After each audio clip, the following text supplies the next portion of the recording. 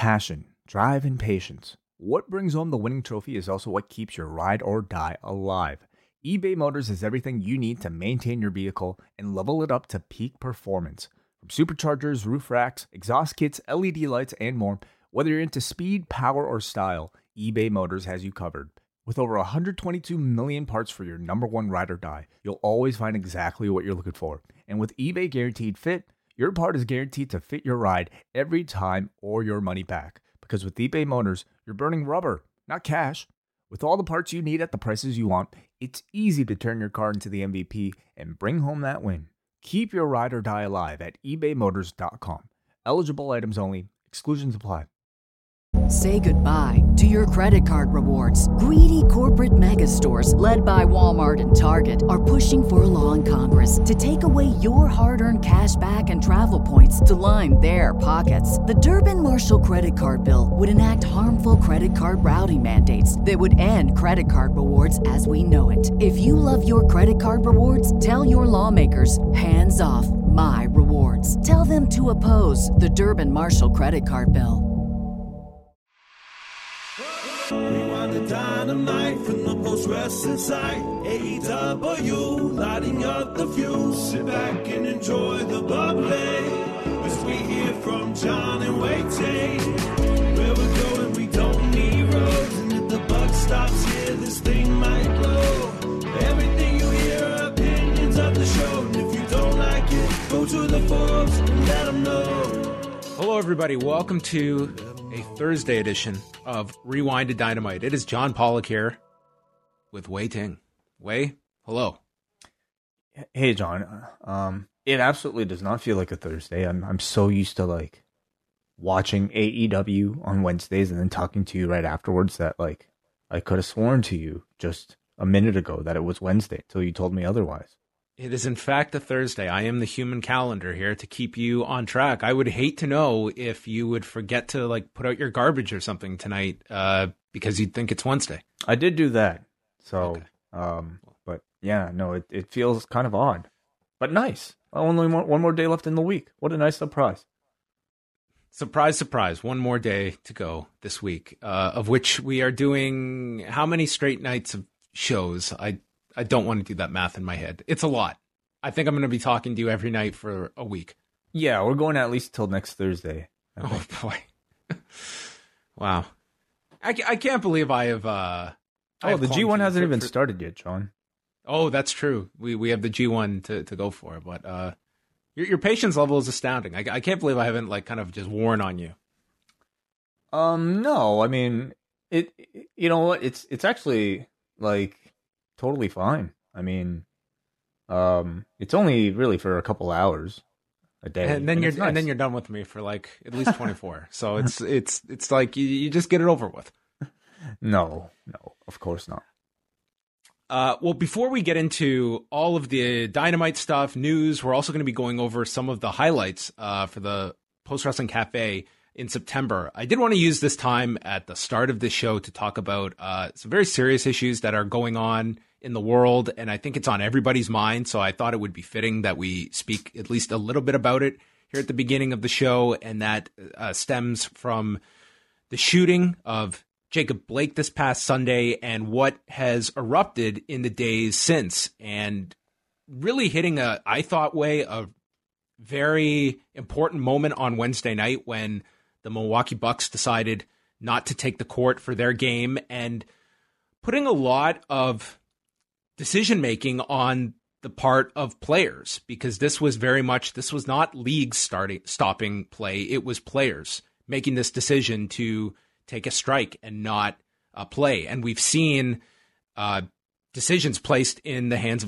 of players. We saw Major League Baseball, Major League Soccer, the WNBA follow as well. The NHL tonight was not playing games. And it's a story that sadly we keep circling back to. It's a horrifying video, if you have seen it online, involving Jacob Blake. I'm sure most people listening to this are very familiar with the story, but this was an individual that police were called on Sunday night by a woman, and it is not known yet if she was calling in regards to this person or something else. There are still very sketchy details on what happened before this video that has surfaced, but what we have been able to see is this individual going towards his car with his back to the police officers, and one officer proceeded to shoot him, fired off 7 bullets. Again, his back to the officers. He is paralyzed as of now from the waist down. His 3 children were in the car, which will probably haunt them for the rest of their lives, hearing those 7 shots going off. And it has set off yet another, I think, just a sense of frustration of what is enough in terms of a message getting across, of any change occurring, and here we are. But it is sometimes the world of sports that are somewhat the gateway to people's conversations starting, whether that's a good thing or a bad thing in the world. It's sometimes the tipping point for many people that, okay, on Wednesday night, people had to stand back and understand why these games are not happening. And it's a very big discussion, and there's a lot of anger out there. I think in this case, it's very much a good thing because certainly like world leaders aren't necessarily attacking the issue with, I think, the tact that, you know, the people of the world are looking for right now. So to me, it is another sign of like the power of celebrity and how important it can be when it's used for something important like this. You know, we find ourselves in a really unique situation where like sports for many people are the only fresh source of entertainment at the moment. And that creates incredible leverage for the people in control of sports. And, you know, it just so happens in this case, like a group of players decided to like, you know, take a stand for something they truly believe in, something that obviously affects them very much personally. And yes, you know, being the Wisconsin-based team, I mean, there was, I don't want to say pressure on them, but in some ways, like all eyes were on, if anyone is going to initiate this, the Milwaukee-based team was going to have to be that team. And I'm sure that was something that they had to internalize and make that decision, and the others following suit. Yeah, absolutely. You know, all it really takes is for like, I guess, you know, one group of people to really initiate it, and then, like almost like, you know, like everybody seeing all the other teams agree to it, and then seeing other sports agree to it too, to me was like a really powerful statement about like what can be done with celebrity. Yes, it's all well and good to be entertainers. Because that's all every athlete ultimately is, you know, where they're entertainers. But to me, like celebrity is kind of useless unless you know, it's just frivolous unless you use it for, I think, something important like this. And I think that's where you saw some of that sentiment from some of the players that, all right, we've come back to play here. And there was a lot of debate about whether it's right to be coming back or if it's a distraction that we are providing from these real issues. And it's one thing to put Black Lives Matter onto the court, but it can't just be window dressing. And I think that, like, you heard some players like discuss this, that more needs to be done than just saying the right things. And I think that really came to a head, especially over the past 24 hours. Now, as we're speaking now, 24 hours ago, there was a real discussion that this could end the NBA season. If teams decide to leave the bubble, that's it for the season, or at least very difficult to then reestablish your bubble. It now appears that the season will resume, but I think a statement has been made, and I think that these players do understand that their actions do carry a lot, because on Wednesday night, it was front and center. Even with the Republican convention going on, this was the discussion point, and you saw such kind of poignant reflections happening in real time by, you saw Chris Webber's speech, Kenny Smith just getting up and walking off the set of Inside the NBA. I mean, there was some sincere reflection, I think, happening on Wednesday, and it comes down to, I think, people just completely out of options or completely out of any kind of solutions when you're seeing this happen on such a regular basis. And I think that's where it is, that it should not be this fearful to be a black individual in America. And that's how so many feel about it. And athletes are, I don't know if they should necessarily be tasked with the ones that have to be leading this, but in some ways they serve as a bridge to so many people. And for one night, you're not getting your NBA, and you have to confront why we are not doing this. Yeah. I don't know if it's like right to say who. I mean, you would think like, I suppose people put in charge of leading, these places would be the ones. But like I think for a lot of people, we trust like our athletes a lot more than we trust our politicians these days. So I don't know. I don't know if there's necessarily, something where you could say these people have a responsibility to, but they certainly have the influence. And, to see that. And a large platform. Yeah. These are people that, like, this is a gigantic industry, and they are the product, and they have an enormous following, and their actions do have reverberations throughout those that they are watching. And as much as we talk about escapist entertainment and getting away from the problems of the real world, maybe we need to revisit that a little, that we shouldn't be necessarily just escaping all of these problems. We do have to confront some of these problems, because there's a lot of people that don't have the option of escaping these issues. And these are problems that are being grappled with. And I mean, I speak from my perspective of someone that does not have to confront this on a daily basis. So I look at it from that way, and I completely understand the frustration that's out there, that it's just another one of these happens. And when is the next one going to occur, not if? Oh, yeah. And like, I mean, I feel like, like this was another case of this incident being caught on video. Think about all the countless incidents that occur on a daily basis that we don't hear about because we don't have video evidence. Nobody was lucky enough. I mean, I hate to even use that word describing situations like these, but these things aren't publicized all the time because there's no evidence on video of it. So, let's not pretend like none of this is not happening in between George Floyd and this. It's just another reminder. And I think, really the action of the NBA players is the thing that made it into an actual, it was a news story even before that, but it became even bigger again, with the catalyst being the thing we all hold dear, sports, the thing that every news station dedicates a segment of time talking about, sports. So to me, it's a reminder of like, when we talk about the term influencer, like in this period, I mean, what does that truly entail? Does it mean you can influence somebody to like buy a brand of, I don't know, handbag or whatever bullshit? Or does it mean you can influence somebody to care about things that actually matter? It's a reminder to anybody who has that label like slapped on them. Yeah. So I just wanted to start off the show, just not necessarily providing any conclusions to any of this, but it's just hard to, I think, just I don't know if you have a conclusion. Certainly you wouldn't find it on a wrestling podcast, but I think having the conversation again, throughout this entire thing, talking is healthy in my opinion. Mm-hmm.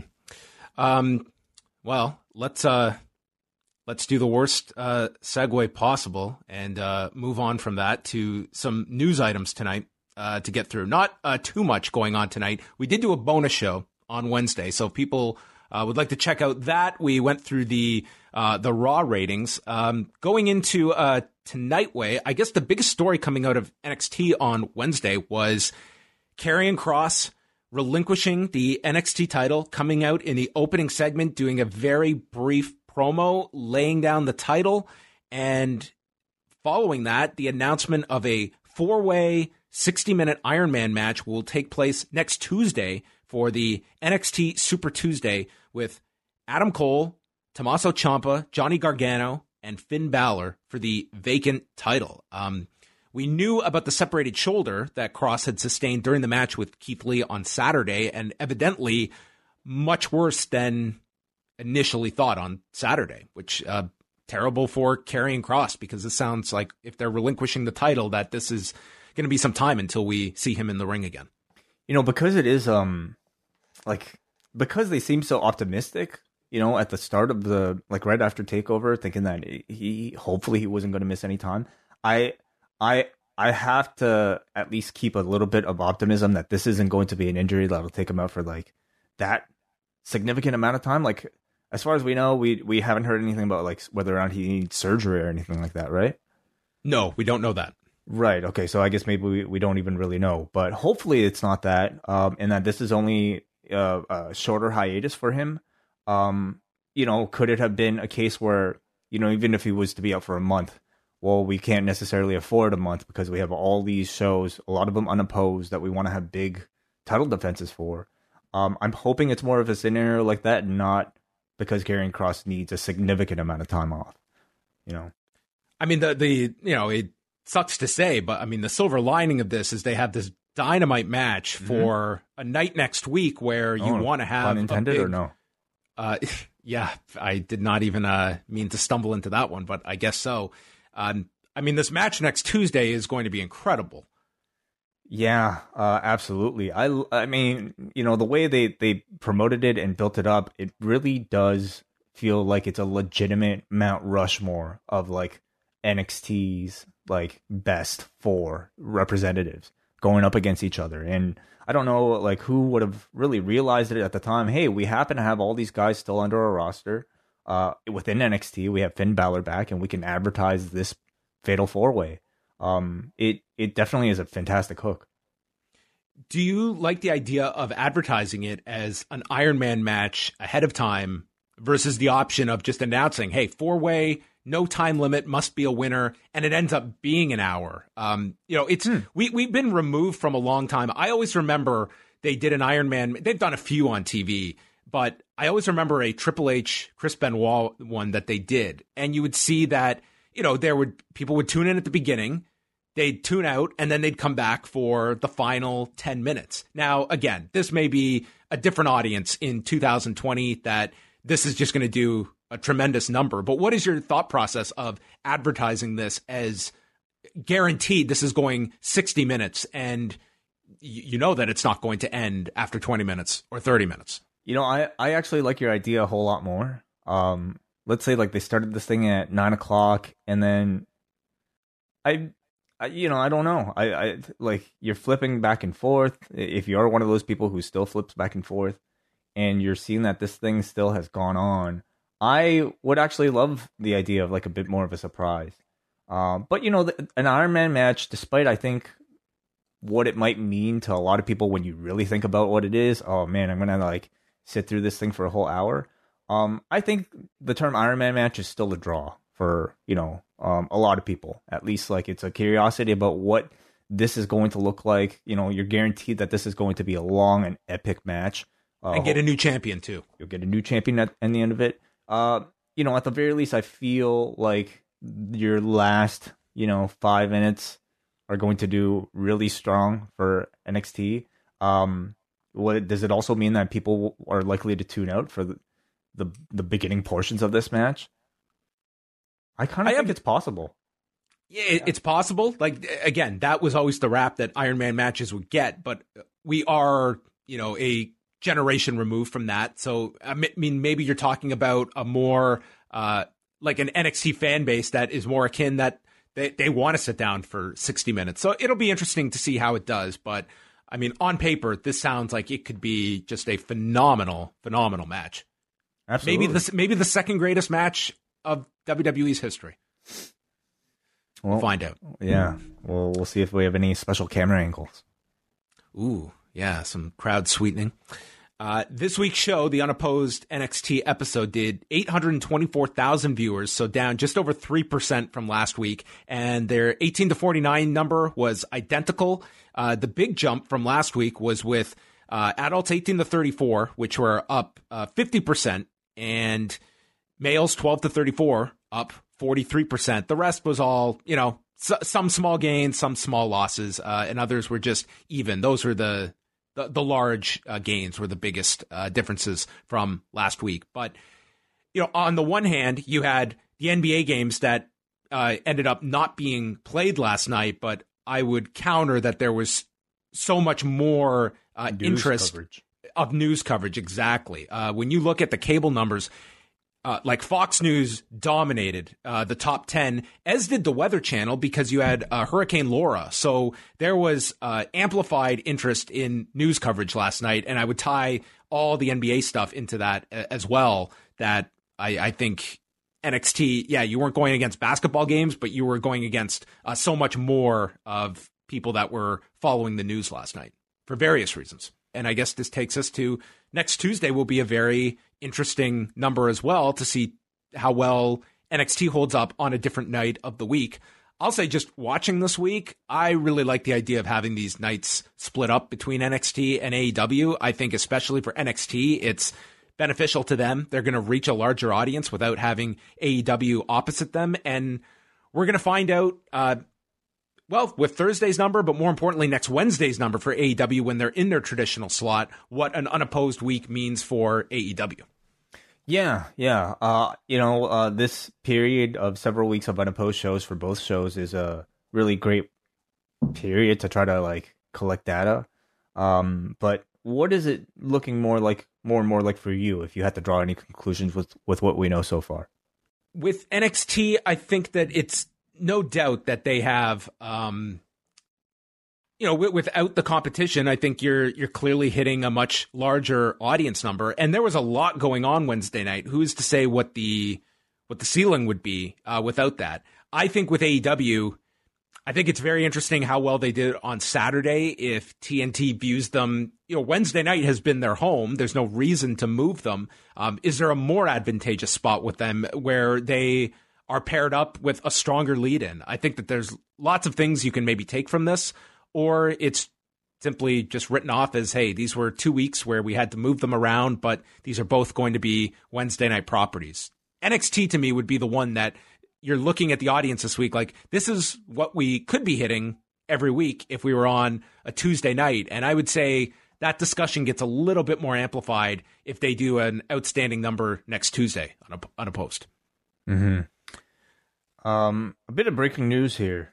Yeah, do you want to read this? Yeah, this comes from Scott Armstrong, who says it is with a heavy heart, very heavy heart, that we announce the passing of our father and WWE Hall of Famer Bullet Bob Armstrong.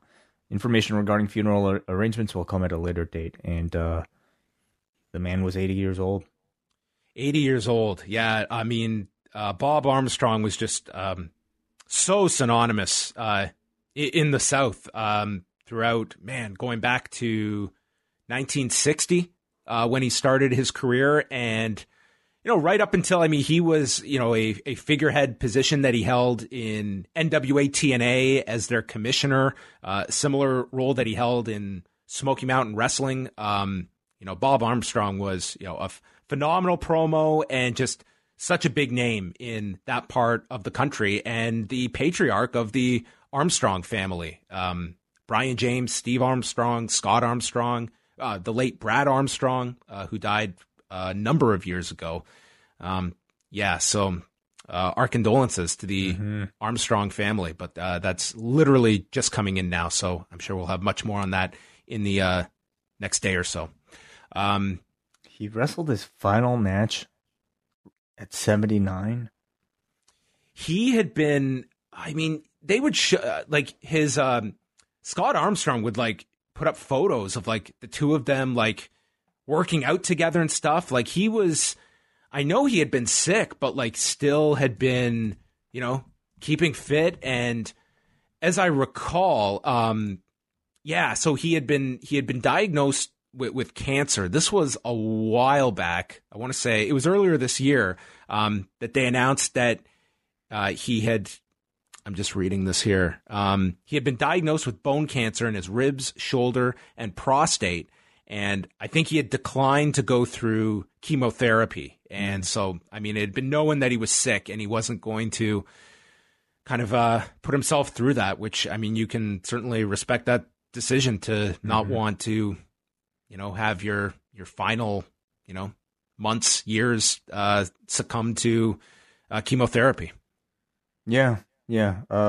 Very sad, very unfortunate news. Andrew Thompson will have a story up there on the site by the time you read this, and I'm sure more will come in the days ahead. So again, our condolences. Just a few more things here. New Japan has announced they're doing their 2-night Fighting Spirit Unleashed shows. These will be the Friday nights on New Japan World. So September 4th will be the first night, and they've announced Jay White against Flip Gordon, Brody King against Hikuleo, and the New Japan debut of the former Darren Young, Fred Rosser. Oh, interesting. Ooh, yeah, interesting name to be added there. And then the following week, Friday, September the 11th, they're going to do Kenta versus Jeff Cobb, with the winner having the right to the U.S. heavyweight title shot, the briefcase.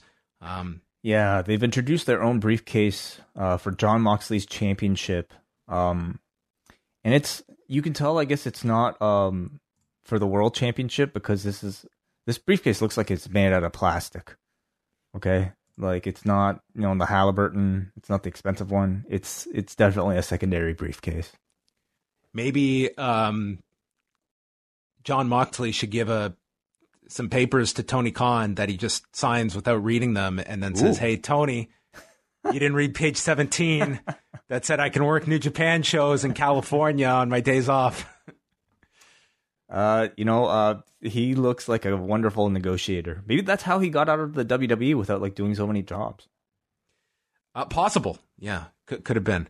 And then Saturday, just looking at the lineup now for Jingu Stadium, we have 6 matches announced as of now. Tetsuya Naito challenging Evil for the double championship, the rematch no one asked for, but we're getting it. Tanahashi and Kota Ibushi challenging Taichi and Zack Sabre Jr. for the IWGP tag titles. Junior heavyweight title match, Hiromu Takahashi and Taiji Ishimori, which should be outstanding. Shingo Takagi and Minoru Suzuki, that I think has most people's interest as the standout match on this card. Yeah. The 4-way match for the King of Pro Wrestling 2020 finals. Sonata, Desperado, Toru Yano, and Kazuchika Okada. And opening things up, Yoshinobu Kanemaru, and I can only imagine his first official walkout with his brand new t-shirt, Master Wato. Oh God, this t-shirt. Picture. Is this just like the ultimate joke, and the punchline is this guy's career? I thought ribbing, giving people gimmicks with Shorty G was something exclusive to the WWE. But if you told me that this entire Master Wato thing has been somebody like Gato or whoever's very sick form of hazing publicly for this poor Hirai Kawato, I mean, I would be like, oh, that makes sense. Because what we see, down from the gimmick to the blue pants to this awful t-shirt that they just released for Master Wato. Imagine the Air Jordan, Jumpman logo, but the man is crumpled up in a undefinable yoga position, and you slap that thing in gray on a plain black t-shirt with Master Wato on the back. That's pretty much what you have. Definitely not a Robert Pearson design. Oh man, they gotta get on that the Robin Pearson or the Robert Pearson Express. I think Master Wato needs at least make it blue. Come on, you gotta fit the theme. I don't know what's going on with this guy. I'm hoping he loses to Kanemaru and he just explodes and we never see Master Wato again. It's just like, match. I got you. And this is the end of Master Wato. It could be a setup. I mean, at the end of it all, at the end of the year, maybe he just has a complete makeover. And just becomes like the drug dealer we always wanted No Way Jose to be. Maybe comes out to his new theme can be a remix of Mr. Roboto, Mr. Wato. They could. Yeah. I could come up with plenty of worse ideas to officially have this guy just expedite his road to rock bottom. Hey, if this guy can get over with this gimmick, then I mean he's gonna be headlining a few Tokyo Domes. I think this is the ultimate test. These are the ultimate polka dots. He hasn't even had there was the initial, I would say, 1 week grace period where it was, oh, this character's so bad, it's kind of cool. And that can ride you a little bit. It was like the Heath Slater, I've Got Kids comedy run. He didn't even get like 2 weeks out of that. That was 7 days, and it was, now this really sucks. It's a long form story. You know, Japanese love their underdogs. Maybe in 5 years' time, you know. You're not selling your stock on Mr. Watto. You are in this for the long haul to see this guy make it. I mean, give it a chance. Okay. I don't know how much. I'm getting you the shirt for Christmas. I can only hope. Well, before we get to Dynamite, we want to take some time because we are approaching the end of the month, which means a brand new month is about to begin. Duh.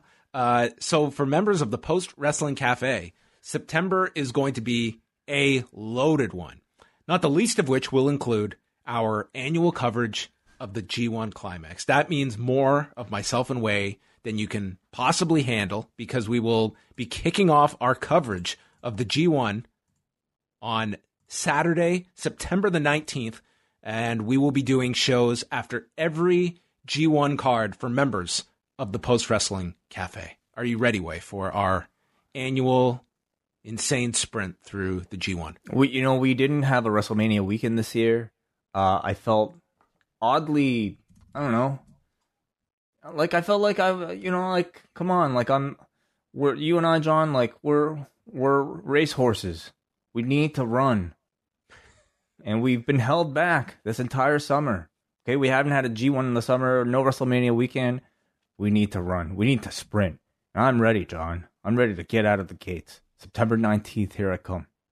September 19th starts off with a pair of shows, the 19th and 20th, and then they'll be running all the way through mid-October, final 3 nights, October 16th, 17th, and 18th at Sumo Hall. We will have a show after every one for members of the Post Wrestling Cafe. And you could say, you know what, we could really hang our hat just on the G1. But that's not what we're going to do, because me and Wai have a death wish. We want to kill each other. So we will be doing our regular Tuesday cafe shows, which begin on Tuesday, September the 4th, with our next Rewind Away, which will be Halloween Havoc 1991, featuring the Chamber of Horrors. What a selection by Justin Killian, our Espresso executive producer. That will be followed the next week, September the 11th, with the return of our very popular Rocky reviews. We're moving on to Rocky 2, the rematch. The rematch, yeah. We're just kicking this off, so now is a great time to jump on. These are, I would say, the most famous, most highly regarded combat sports films out there, featuring perhaps the most recognizable combat sports character ever created in Rocky Balboa. And we're going to follow his journey from the 70s all the way up to the modern day. One a month, all the way from Rocky 1 to Creed 2. So I'm really looking forward to it. I'm very much excited about continuing these Rocky reviews. I was all set to watch Rocky 2 after the first one. So that will be coming up Tuesday, September the 11th. Or sorry, Tuesday. Oh, I was reading September August the here. 1st. Oh, sorry, September the 8th. Damn. September the 1st is Rewind Away. I was totally looking at the calendar of August. September 8th, Tuesday, September 8th will be Rocky 2. Then we've got a Rewind Away going back to WCW's Great American Bash of 1990. And then after that, it will be Ask Away, followed by another Rewind Away. So you get 3 Rewind Aways in the month of September on top of the G1 coverage.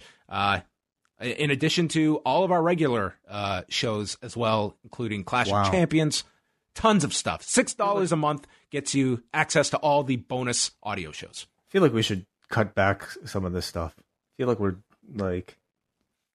like somebody's coming into our wonderful cafe and just pouring themselves free refills one after the other. But you know what? It's okay. We're in a giving mood this month. September, the best time to join. We'll see if there's a month full of double-doubles or some whatever ranking system we adopt for the G1 this year. Oh, okay. Awesome. So there you go. PostWrestlingCafe.com. If you are thinking about subscribing and are not currently a member of the cafe, do not sign up right now. Wait till September the 1st, and then you get all the all the attributes that the cafe provides, but you do get charged immediately. So wait till the 1st, and then you. But if you wanted to, John, I mean, you still get plenty. Like, not only do you get the rest of the month that just occurred on Friday, you're going to get Rewind to SmackDown. Saturday, you're going to get the Summer Struggle post show, and if you're a double patron, you get a live edition of Payback coming out on Sunday. So plenty of reasons. That's a great point. Right, I'm going to sign up now. You're right. I'm going to sign up now because I want to hear Rewind to SmackDown. I want to hear the Jingu Stadium show. And hell, I'm going double so that I get a live Payback review on Sunday night. Why are we having a WWE pay-per-view on Sunday night? It boggles my mind that we are coming back on Sunday way to chat about a WWE pay-per-view. Yeah, well, you know what? Come on. What else are you going to do instead? Read a book. Pfft, overrated. Books, overrated. Playing with your family, overrated. WWE pay-per-views. That's what living is all about. So that's what we're going to be here for. And, you know, besides getting all of these extra shows, John, you get the wonderful, wonderful sensation of knowing that you're helping out Post Wrestling. If you're enjoying any of our shows, all of our free ones, and, you know, all the paid ones, if you enjoy John and Andrew and a lot of other people's work on the website, your patronage supports all of that and makes this whole thing go. So that in itself, I think, is worth the membership. Yes, you are helping very much so on the site. And also want to make mention, on the site right now, we've got a very special interview with David Arquette that was conducted by Justin Morissette from the Wrestle Central show on Sportsnet 650 in Vancouver. They're on a hiatus right now with the show, so they had this interview, and Justin contacted me, so we've got the entire transcript of the interview. And this might be the first transcribed interview with multiple run-ins, because we've got RJ City making his way into the interview, and it's a really engaging chat with David Arquette, whose new documentary is out on Friday. You Cannot Kill David Arquette. I really, really enjoyed this interview that Justin did, and we're very privileged to be hosting it. First of all, David Arquette was incredibly honest about, like, and I'm really looking forward to this documentary anyway, but even in this interview, like, talks a lot about, obviously, the Nick Gage match. Really, like, I think the bitter feeling he kind of had, you know, after his WCW run and wanting to somewhat redeem himself in the wrestling business that way by having a match with Nick Gage for some reason. Talks a lot about his closeness with Luke Perry and, you know, obviously a bit about Jungle Boy in there as well. And if you didn't think that the interview could get better, RJ City, the funniest human being in professional wrestling, makes a run-in and essentially, like, extends this thing by like 20 minutes. So great job by Justin, and really, you know, happy to have that on the site. Yeah, definitely recommend checking that out. It's a great discussion. And we've also got a book review up there from our resident reviewer, Brandon Sears, chatting about Keith Elliott Greenberg's latest book, Too Sweet, Inside the Indie Wrestling Revolution, which I have received an advance copy of. So I will be checking that out in the that's on deck. That's going to be the next one I tackle. I actually got to sit next to Keith at in the press box at WrestleMania last year in 2019, and it was quite the treat for me to be able to chat with Keith Elliott Greenberg, someone that was writing for WWF Magazine in the mid 80s, and then did Freddie Blassie's book, Superstar Billy Graham's book. Just a wealth of knowledge on the historical front of professional wrestling. So there's a review up on the site now from Brandon Sears chatting about that particular release, which is out next week from ECW Press. I actually wasn't so familiar with the name, and I Googled it. I'm like, oh, of course. Yeah, he was one of the staples that I always recall when I would read WWF Magazine, seeing his byline in there. All right. Well, thanks to everyone for tuning in. We'll be back on Friday with Rewind to SmackDown. So that's it. Yeah. Hey, I know you're joking, John. You're doing the false finish. Very funny. Okay. But I forgot about this last week. Let's not do it again this week. We have a T-shirt to give away to a lucky patron. Even on a Thursday, we're continuing with these things. So again, if you're a Post Wrestling patron, not only do you get all these shows, the wonderful sensation of helping out Post Wrestling, you are also entered into a draw every single week for a free T-shirt from store.postwrestling.com, our official merch store. So, John. I've got the drums. Are you ready? I'm ready. Dun, dun, dun. Congratulations to Brian Vogan from New York, from Penn Yan, New York. I don't know what that means, but okay. Penn Yan. Okay.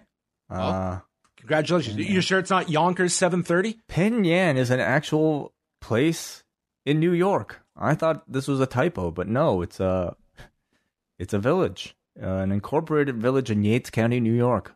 So, wow, awesome. Okay. Well, congratulations, Brian. You are the proud owner of a new item from store.postwrestling.com. It exists. Awesome. AEW Dynamite, Dynamite Thursday. From Daly's Place, we had 10% capacity that Daly's Place had been open to. Some debate over them going with this, but I will say from a sound point of view, this was definitely the best sounding show of any wrestling show in a long time. You know, it definitely made a difference. Would you say that it sounded better than like some of the canned AEW shows, just going by sound?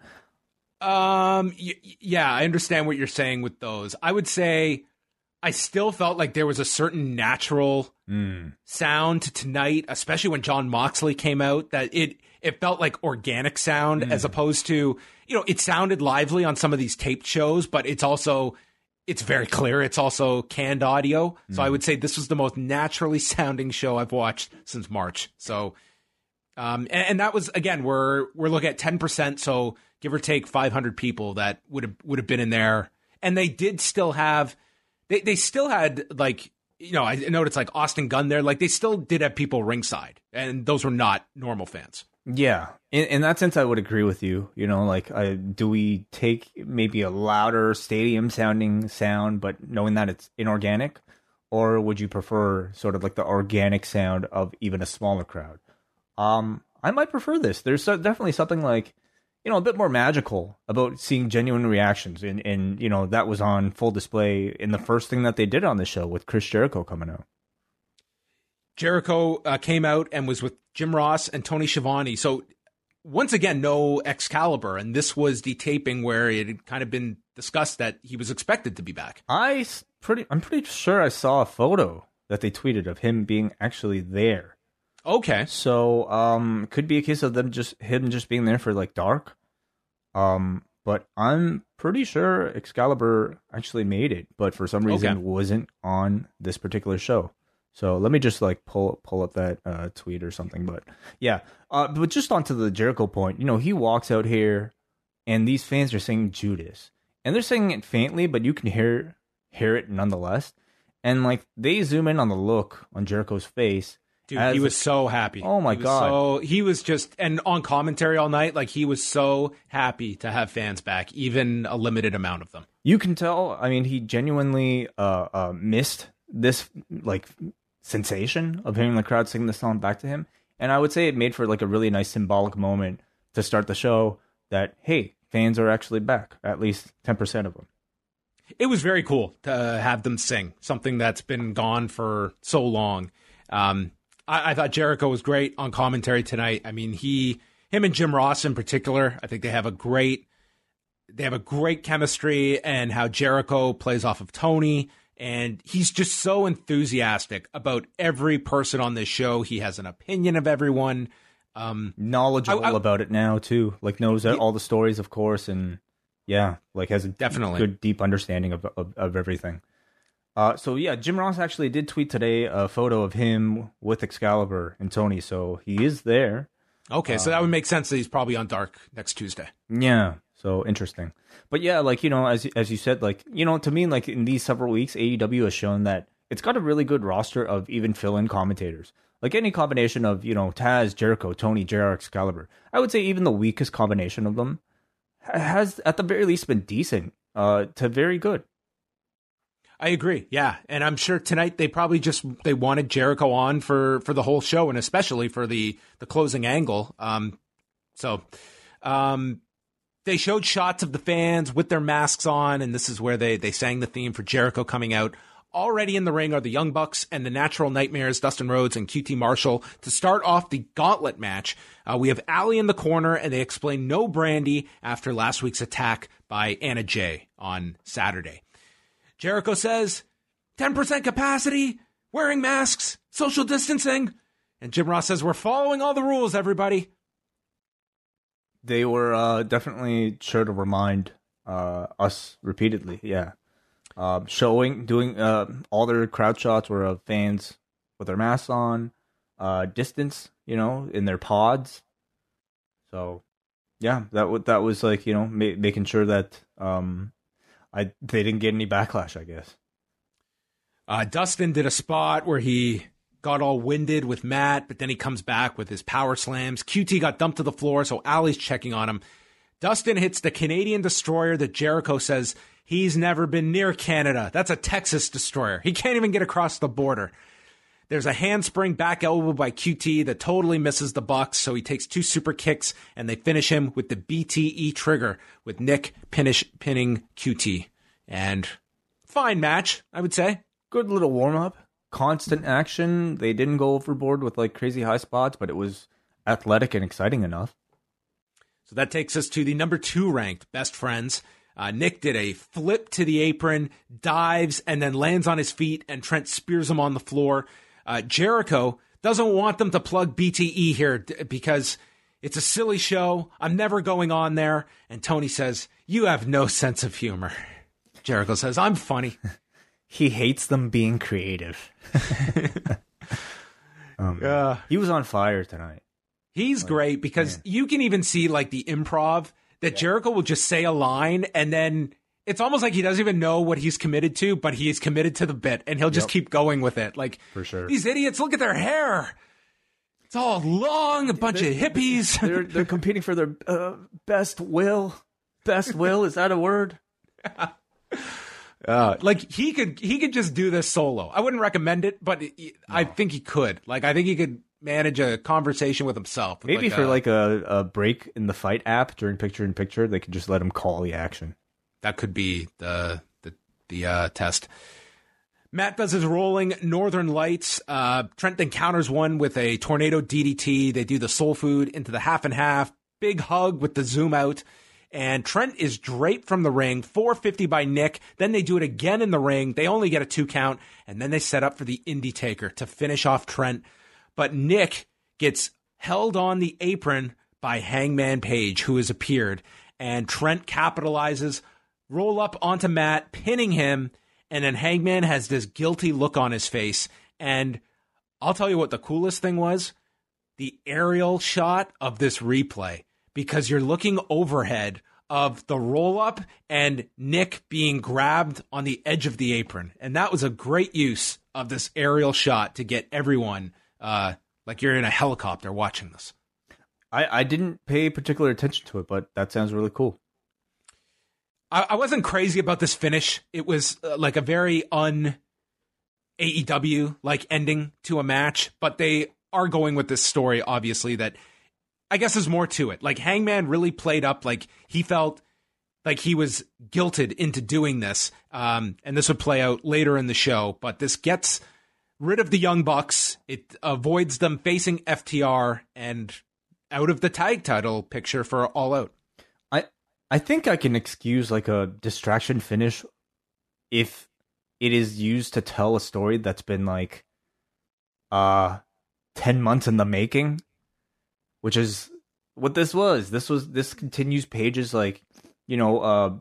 conflicted feelings towards the Elite, and this was to me an incredibly significant moment in that entire storyline because for the first time after months of teasing, you had Page physically doing something antagonistic against his friends in a non-competition setting. This was like as close to Hangman Page physically attacking another member of the Elite as we've come, as far as I remember, unless he's actually slapped them or something. He teased like the buckshot lariat after that tag match, but beyond that, never really physically laid hands on one of them, right?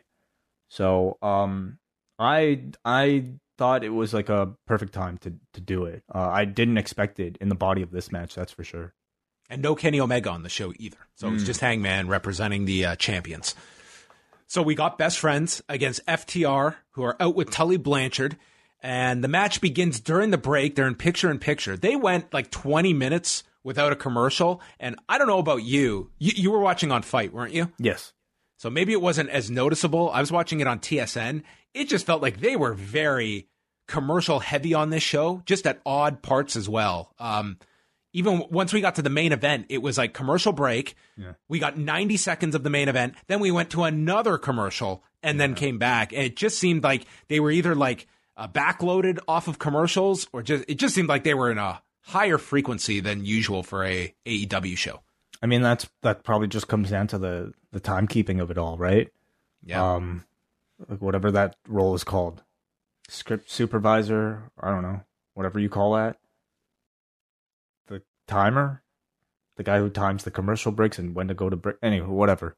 But I'll say like the difference between like a AEW commercial break and like a WWE commercial break is that like all the action is like relevant, you know, like, and I don't even know if they like necessarily tell the wrestlers, hey, you're in commercial break, because like sometimes you know, watching on the Fight app where you just see everything, like they do significant portions of the match, you know, like they're... Dude, Sammy Guevara, like got busted open in the picture-in-picture tonight. Yeah, and in this case, I don't even know how much of it was in camera, how much of it was in commercial, but it was all FTR, like working over Chuck's knee.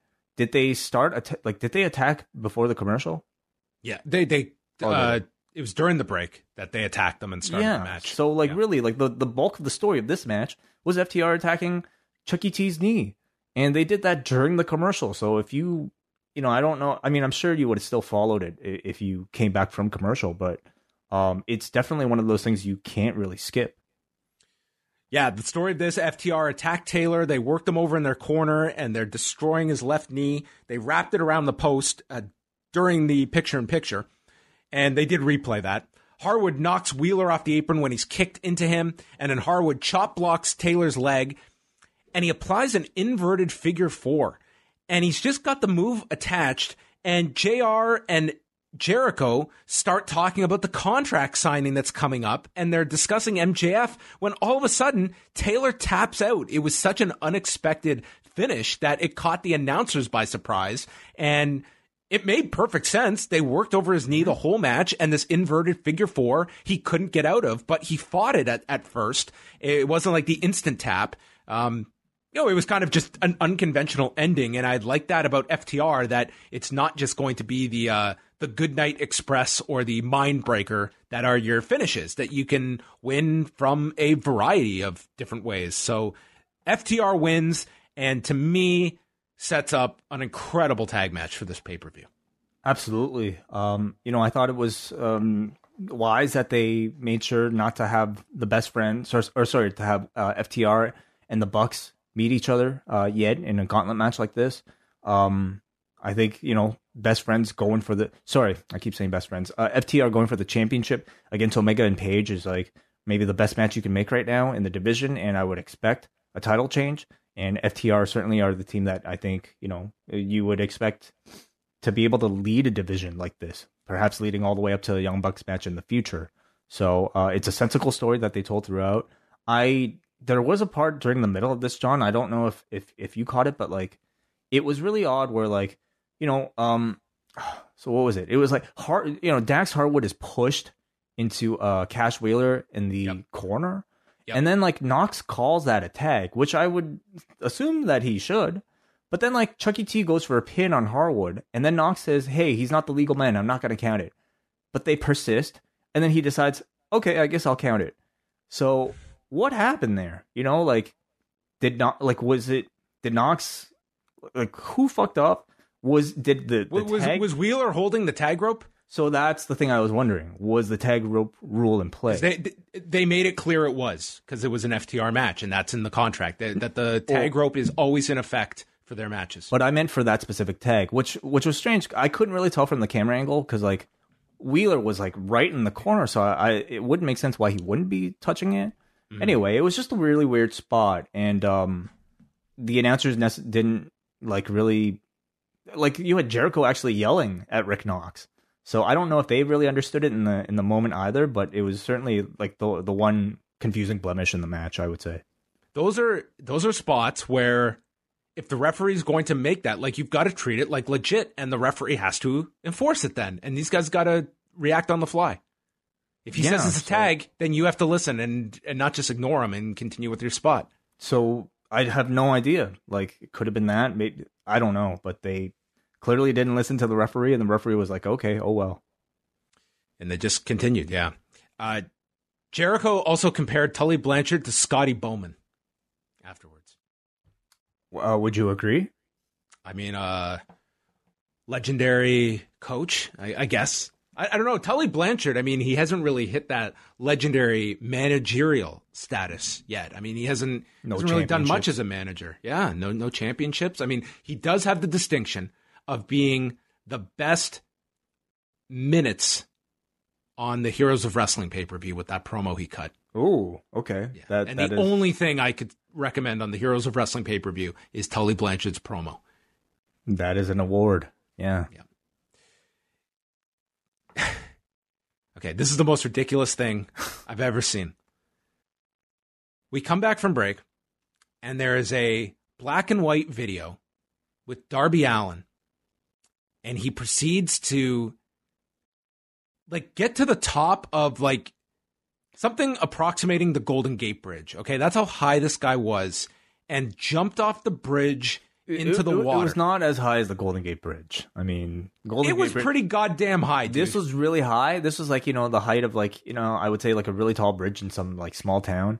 The Golden Gate Bridge, if you jump off that, it wasn't the Golden Gate Bridge, okay? But this was not the goddamn bridge at your local park either, okay? It was a very tall bridge. He wasn't jumping off of the bridge. He was jumping off of the structural kind of support at I had so many questions about this. How did he get up there? Why are we watching this in black and white? I mean, what was this? What? He also had thumbtacks on his back, presumably still stuck from the prior attack from Ricky Starks. How can you even do this? So much of what this kid does on video, I would just assume he does on a normal weekend for fun anyway. He's just... What, Tony Khan just opened up his inbox and got this week's video submission, and he ended up watching a guy jumping off a bridge? You truly believe that he called Tony Khan and asked him if it was okay that he did this? No, I don't believe that at all. I believe he just said, hey, I had this idea. Yeah, just do it, Darby. Hey, I got a really cool video. You want to see it? I mean, this makes no sense. So I guess it's we can't not run it, because then he jumped off a bridge for no reason.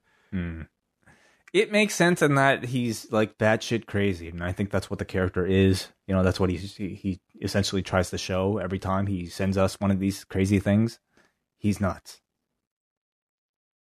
This video, if he had shot this from multiple angles or whatever, this would be the most circulated video on the internet anywhere.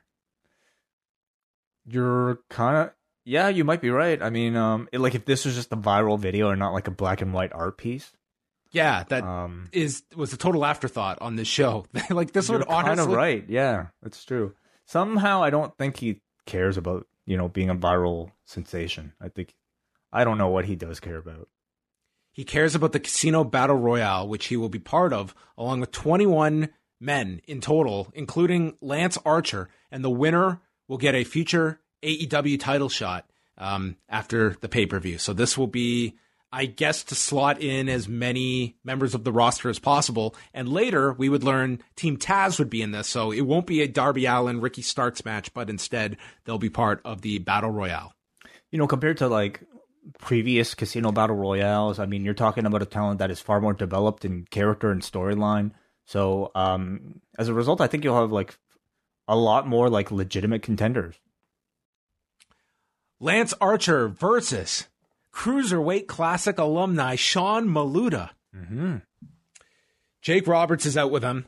Archer nails a guy ringside and attacks Maluta with the pounce, beats down on his chest.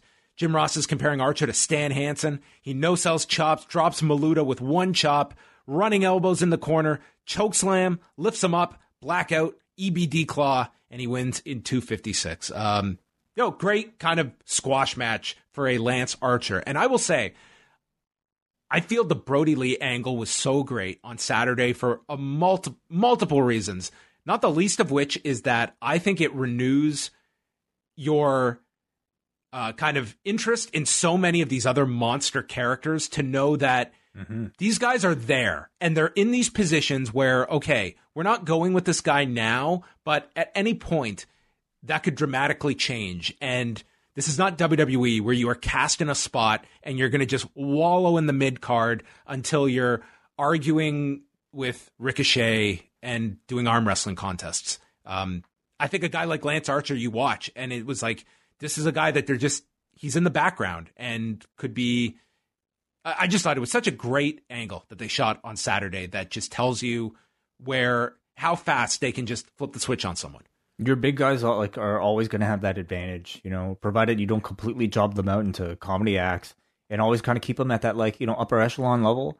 They can be title contenders in an instant, via an attack or in this case perhaps a battle royal. And I think them putting the spotlight on Lance Archer here after I would say a brief period out of the spotlight really kickstarts his run for the title, and I think makes him certainly a top contender for this battle royal. Jake cut a promo saying it better be Lance that wins this battle royal because we need to wipe the one blemish off his record. And they made a good use of his record here. He's 13-1 with the one loss being to Cody when he first came here. And Jake lamented that one loss has cost them so much time and set them back. Archer just says everybody dies. And Jake compares Lance Archer to feeding a wood chipper. Then out came Team Taz. Taz, Brian Cage, and Ricky Starks, to which Jake said, "Oh, it's the Flintstones. It's the Flintstones. Fred, Barney, and Wilma." Why the Flintstones? I don't know, but man, he was really proud of this one because he said it multiple times. I mean, you could have picked any sitcom, you could have picked any cartoon, but what is distinguishable about these three men that he would pick three members of the Flintstones cast? Yeah, I don't know. I'm not sure. But okay. Yeah. You could have said the Addams Family. Could have called them Haystacks Calhoun.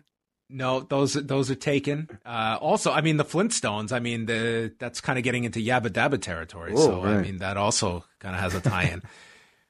Taz says that him and Jake have never crossed paths. And I will say, after this exchange, I don't know if that's a bad thing. They just talked over one another. And then Jake went down deep and said, "You guys better wear chicken suits to the Battle Royal because you're going to get plucked."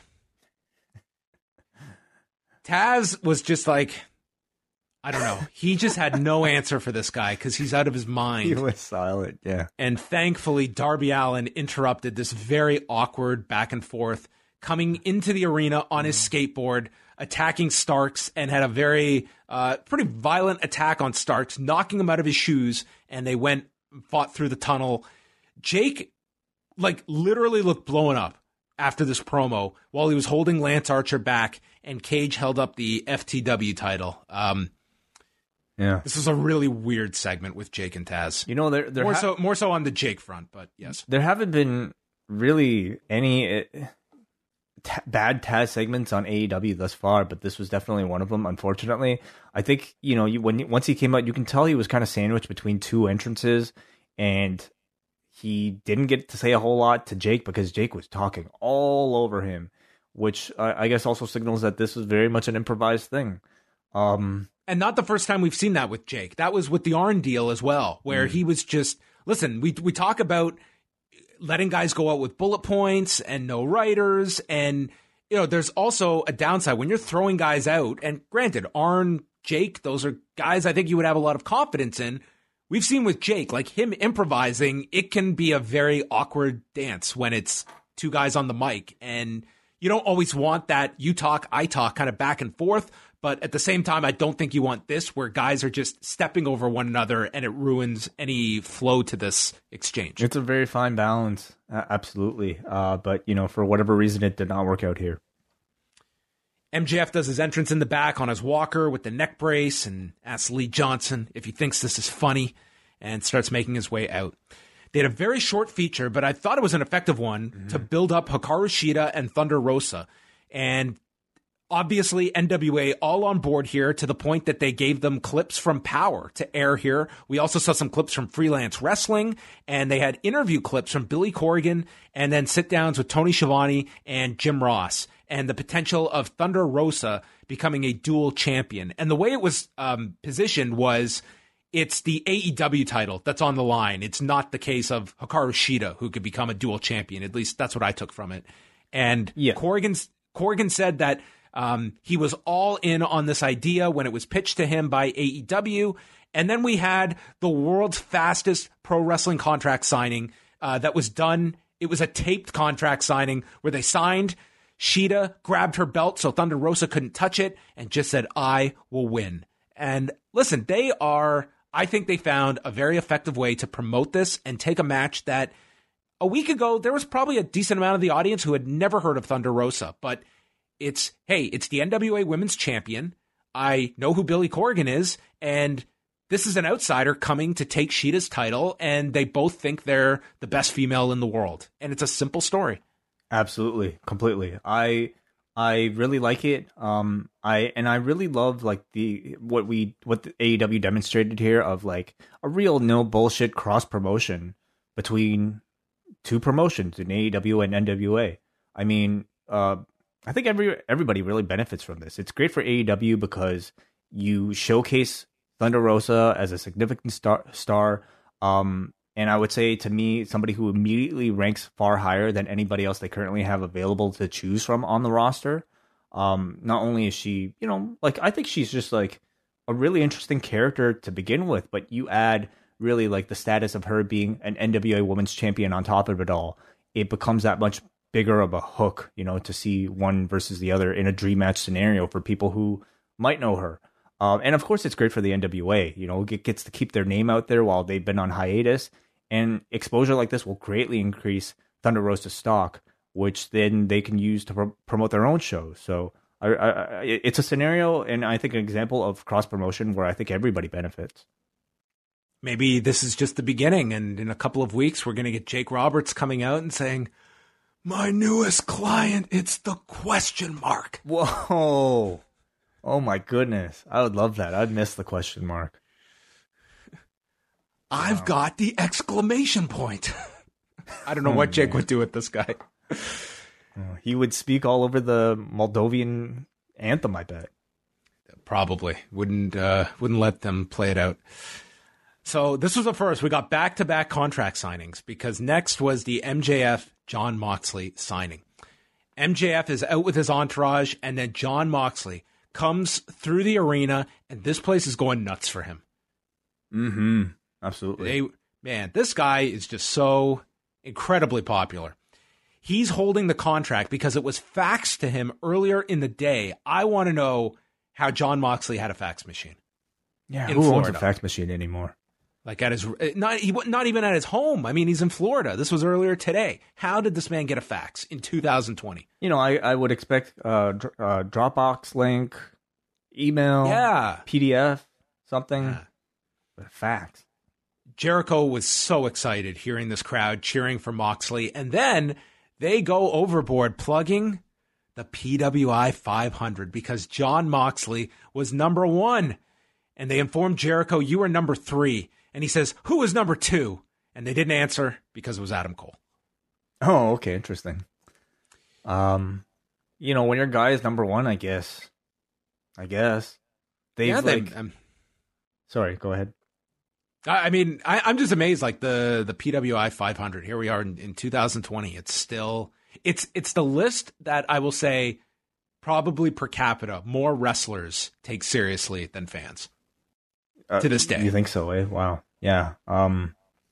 It is something that I think oddly fits into or at least nicely fits into the body of a wrestling program because it is a kayfabe listing. You know, like don't they base it off of like wins? Yeah, I over the years, I think they've adjusted somewhat, and they've got a new editor. They even mentioned his name here in this, so it seems that it was just interesting to see the fact that they got some publicity here through AEW.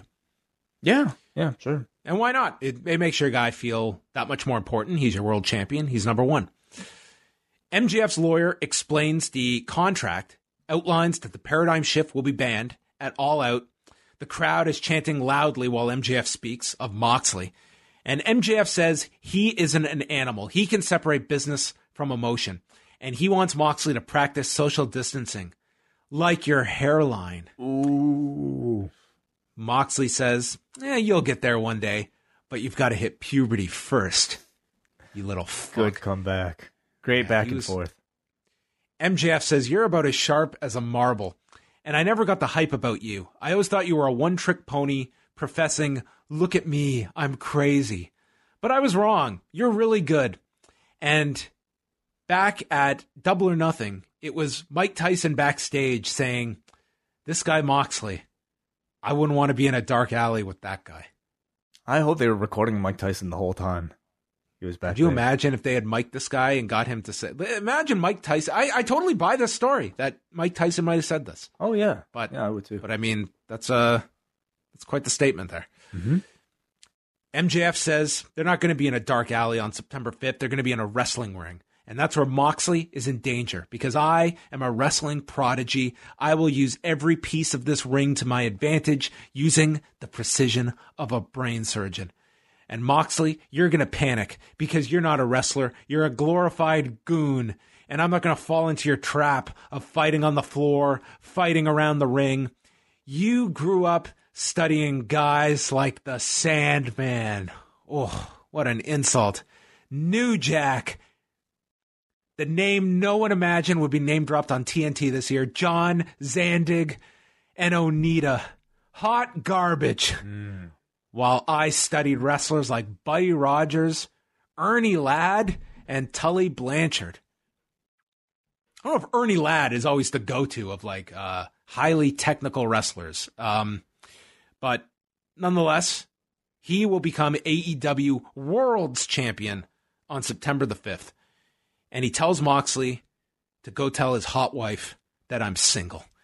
And Moxley stands up, but the lawyer threatens to sue him. And Moxley just calmly says to the lawyer, sit down, dickwad. And you too, Flex Magazine, staring at Wardlow. Moxley asks if he really needs the Paradigm Shift to beat MJF. Yes, I want to dump you on your head and give you more neck damage, but you're forcing me to get creative and to think of all the limbs of yours I can snap and how I can choke the air out of your body. I don't want to get sued. I don't know any lawyers. In fact, my public defender, he's probably in jail now. And nothing you say matters, and nothing I sign matters. On September 5th, you're a dead man. And at the end of this, he signs the contract. MJF laughs uproariously, and then Moxley points out that you guys were really cool about signing off on page 17 where I added something. And MJF panics.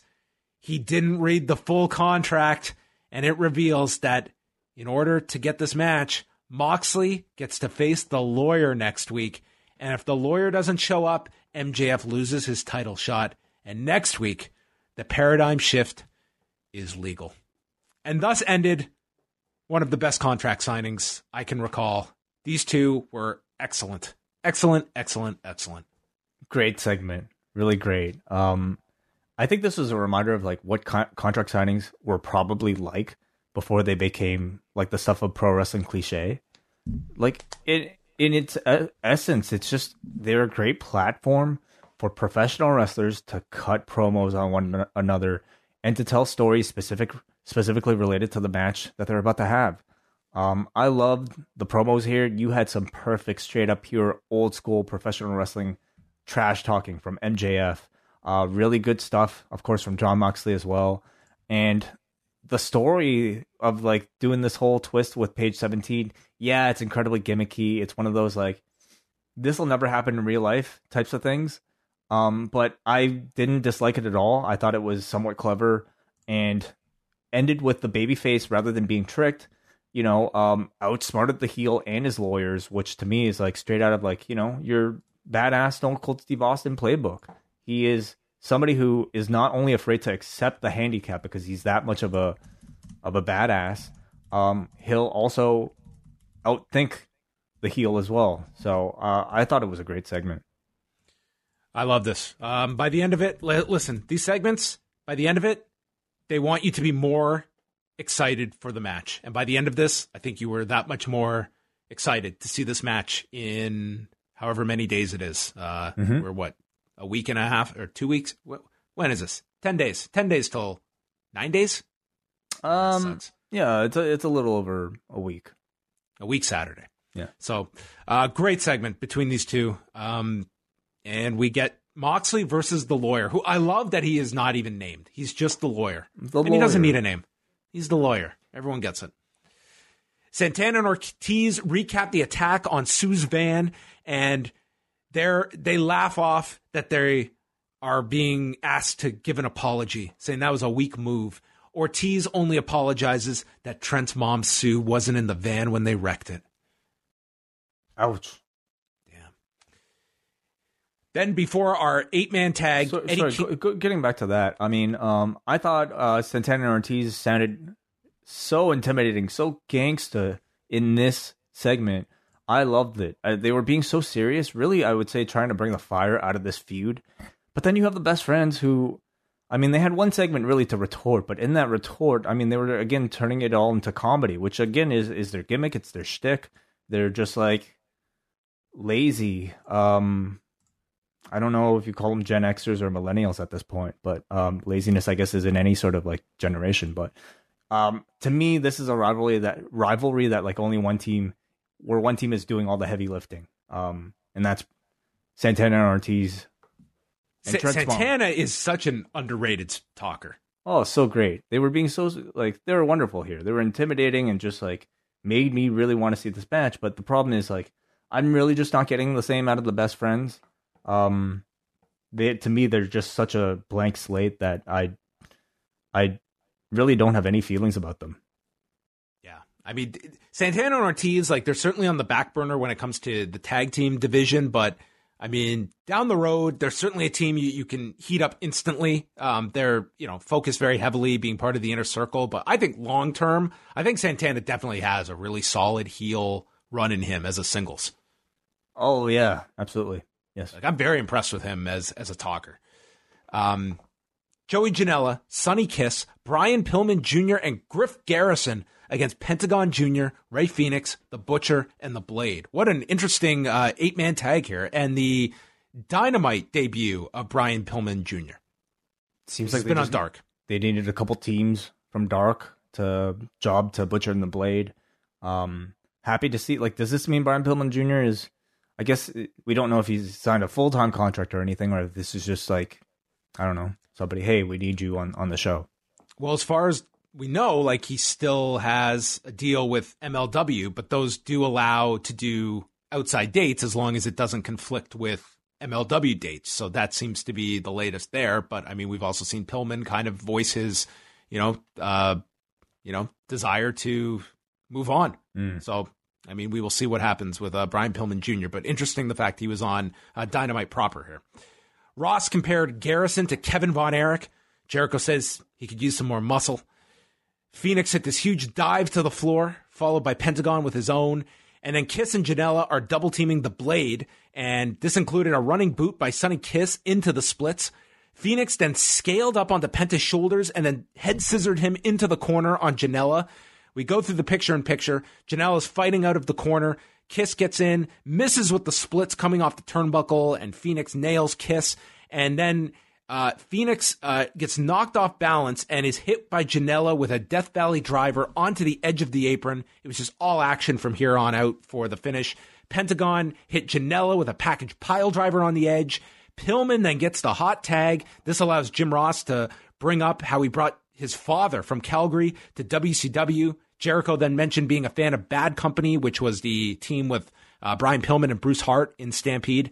And then it's a double team powerbomb and neck breaker by butchering the blade onto Pillman. But then Phoenix scales the top rope into an assisted package pile driver delivered by Pentagon to Brian Pillman Jr. and Pentagon pinned Pillman in 8:57. Just a lot of action in this 8-man and trying to get as much attention spread to like everyone, like get a short little bit on Griff Garrison on the beginning, Pillman at the end. And this really seemed to be like a great match for Rey Fenix to just be Rey Fenix for 8 minutes. It was a really good, strong showcase for this new heel faction. Further puts them on the map, gave Kingston chances to speak. Yeah, I'm really interested to see like what their goals are with this like faction, because it's rare that you have like a team that is just, listen, you have like the Inner Circle, you have the Dark Order, like these are heel factions, but they also all come with like a bit of a kind of comedic edge to them. This is a team of 5 killers, like they have potential to take over the entire company if you told me that they were going to do that. And I would actually buy it. There's no laughing at anything that they're saying. Like they are here to like beat people up. And I find that really different in AEW because we haven't really seen that explored too much yet. I think they tried with like, the Death Triangle, but obviously that's not happening. So now you add even 2 more members to it. So I'm really curious to see where they go, especially with Eddie Kingston as a leader. I was a little disappointed to see them pick like Sonny Kiss and Joey Janela in this like essentially a jobber role. And I'm not even so disappointed that like, oh, they got on TV. Sure, that's great. But I'm more so disappointed that like it just reminded me that months ago we saw that great vignette of the 2 of them like, driving and then getting into fights. And then Kiss had that great Cody match. And then none of that momentum was used at all. We hadn't seen them on Dynamite, like I feel like for weeks now, or at least doing anything significant on Dynamite. So the 2 of them have just appeared down to dark, and now really are just kind of fulfilling a role anybody should be playing. So I know like not everybody can be featured at all times, but I guess it just reminded me that these 2 and Sonny Kiss in particular, like there was just a lot of work done for them that I feel was kind of wasted.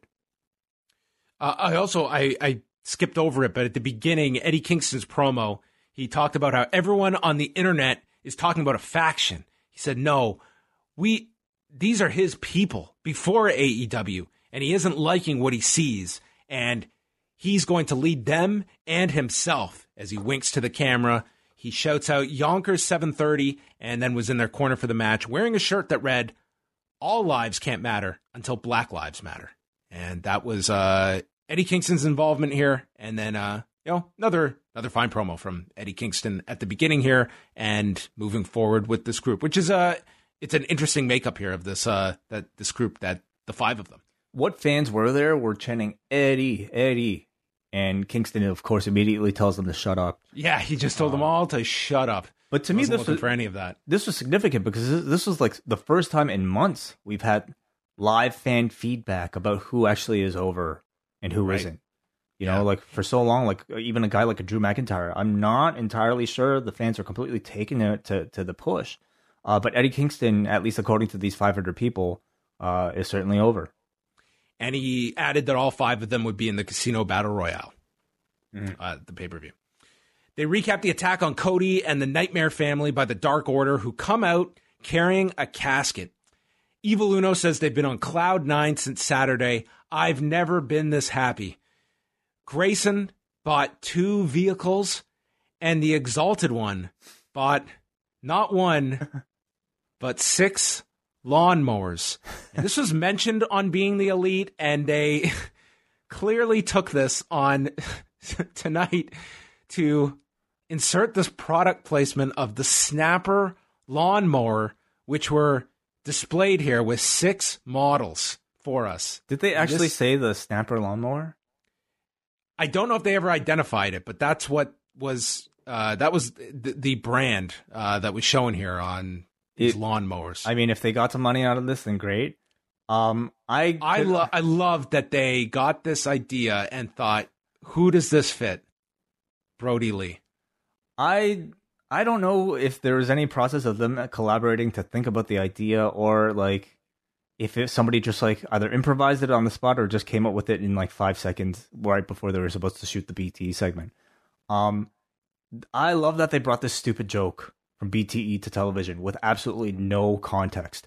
This was the most BTE segment Dark Order's done. What they never told you in the body of this segment was how the Dark Order got that money. They bought all of these things from their Chili's sponsorship money because they did a Chili's ad on BTE, which got them all $1 million. So it's not like they won this money from like beating Cody or anything like that. They got this money from their Chili's sponsorship, which is the stupidest thing. It's amazing that Chili's is paying out that level of income during a pandemic. I mean, that's great. You would think like they're really limited with like outdoor dining and limited capacity, and $1 million to all members. They've got, it's BTE, John. A lot of people watch it. And this is a custom ad from the Dark Order. So they never mention any of this on TV. They just show you the results. Here are 6 lawnmowers and 2 of Stu Grace's dream vehicles, and they move right on. So stupid. I love it. It's a great little. I know like they get flack sometimes for being too inside, but this is one of those things where like they committed to it so hard. Like if you get it, you love it. If you don't, it probably means nothing to you. They open up the casket and it's Preston Vance, 10, with the Nightmare Family tattoo on his neck, making fun of Cody. And they put the Nightmare Family sign over the casket. And then Brody Lee walks out with Anna Jay. He delivers high fives to everyone except for John Silver, who he intentionally misses. So he whiffs on the high five. Then he yanks Tony Schiavone from the booth, brings him into the ring. Brody Lee brings up that last December, you laughed and ridiculed these guys while I was at home in prison. There's the Dark Order are chanting in the background as Brody talks. They're chanting, Cody sucks. He says, the open challenge is over. No more TV time for you independent wrestlers. And Cody, you're never getting this back. The guys start chanting, you deserve it. He tells them, shut the hell up. And Jim Ross thanks Brody for that. And he anoints Anna Jay as 99, the great one, the Queen Slayer. 99. Wow. This was Gretz. Great. Oh, shit. Never mind. Better than my delivery. Yeah. The moment. So this is only the setup for John Silver. I have not skirted past that. You're absolutely right that this is the most like BTE the Dark Order has been on Dynamite. And I know they've been slow cooking that whole act. And waiting for them to fully develop before putting them on TV. And I think tonight you really saw the fruits of that labor because they fully understand what the Dark Order is and what makes them work. The moment they came out with this ridiculous casket, like we've seen in any cliched, gothy type of faction, like we've seen the Ministry of Darkness do it 1,000,000 times, whatever. And then like the very obviously like, I don't know, obvious and stupid simple reveal of, oh, it's another one of their members with Cody tattoo. Like all these are like, to me, them parodying cliches. The moment they start chanting you deserve it, I howled because it was just like they're clearly mocking like wrestling fans, like these are lemmings. And I don't know, to me, like they really nailed like the tone of, to me, what makes them such a fun, entertaining act on BTE, and they brought it here seamlessly onto TV. And then, dude, the smile on my face, John Silver gets on the microphone. This guy might be my favorite character going right now in wrestling. He just says, Brody, I just want to tell you, you're the man. And Brody just smacks the shit out of this guy. And then you hear him off mic, pick that little shit up. And says, there's not a soul that can touch me. We're the hottest act in wrestling. And then Dustin Rhodes runs in. QT Marshall is coming in, but his neck still hurts from the gauntlet. They're beaten down. Colt Cabana is just watching all of this. Scorpio Sky is in. And then Brody attacks him from behind. And then the last one in is Matt Cardona attacking Evil Uno at the front coming out of the tunnel. And they fight, and it ends up with the babyfaces standing in the ring. Brody comes back out because he had left by this point with Cabana and Anna Jay, and he's pissed off. He holds up the title. I thought this was a really great Dark Order segment. It was, you did the intense angle on Saturday, and this was about the Dark Order getting to be the Dark Order on TV, like the new iteration of them for the Dynamite audience that maybe has not been following their stuff on Being the Elite. I will say this, that tonight we got the test from the live audience of like booing Eddie Kingston and getting reaction. I wonder if in enough time, like this Dark Order team, it's going to be hard to boo these guys because they are extremely entertaining. And I was greatly entertained by this segment. To me, they're already like baby faces. I mean, they are like, they've been the biggest, I think most. This is the greatest like turnaround of an act that was so dead that you just had thought like there's no, like this thing was dead in December, and it took a lot, and I think really it was Being the Elite that I think curbed a lot of people's opinion, and not so much what they were doing on TV every week. Because listen, even when Brody Lee came in, it's not like this thing had a lot of life attached to it. It's really been Being the Elite, and this past week with a hot angle for Brody Lee. It is entirely Being the Elite. And I think that the tone and the playground that allows these guys to play with this incredibly, at first, serious gimmick. You remember those Join the Dark Order things? Like, those are like like so different from what we see the Dark Order as today. And like they really, I think, struck gold once they started not to take themselves very seriously, and were almost kind of like playing everything as, like a series of like, I don't know, caricatures of like a goth group. Like anyway, embracing the comedy has really allowed Brody Lee to find his own voice. It's, he's no longer just a Vince McMahon parody. He is now a super entertaining, fully formed character with a unique voice that can actually, now again has the credibility to boot, where he can actually win matches, and he's got the whole squad with him being incredibly entertaining as well. So to me, like, remember like back before like AEW started, we were wondering, how are they going to incorporate Being the Elite into like Dynamite?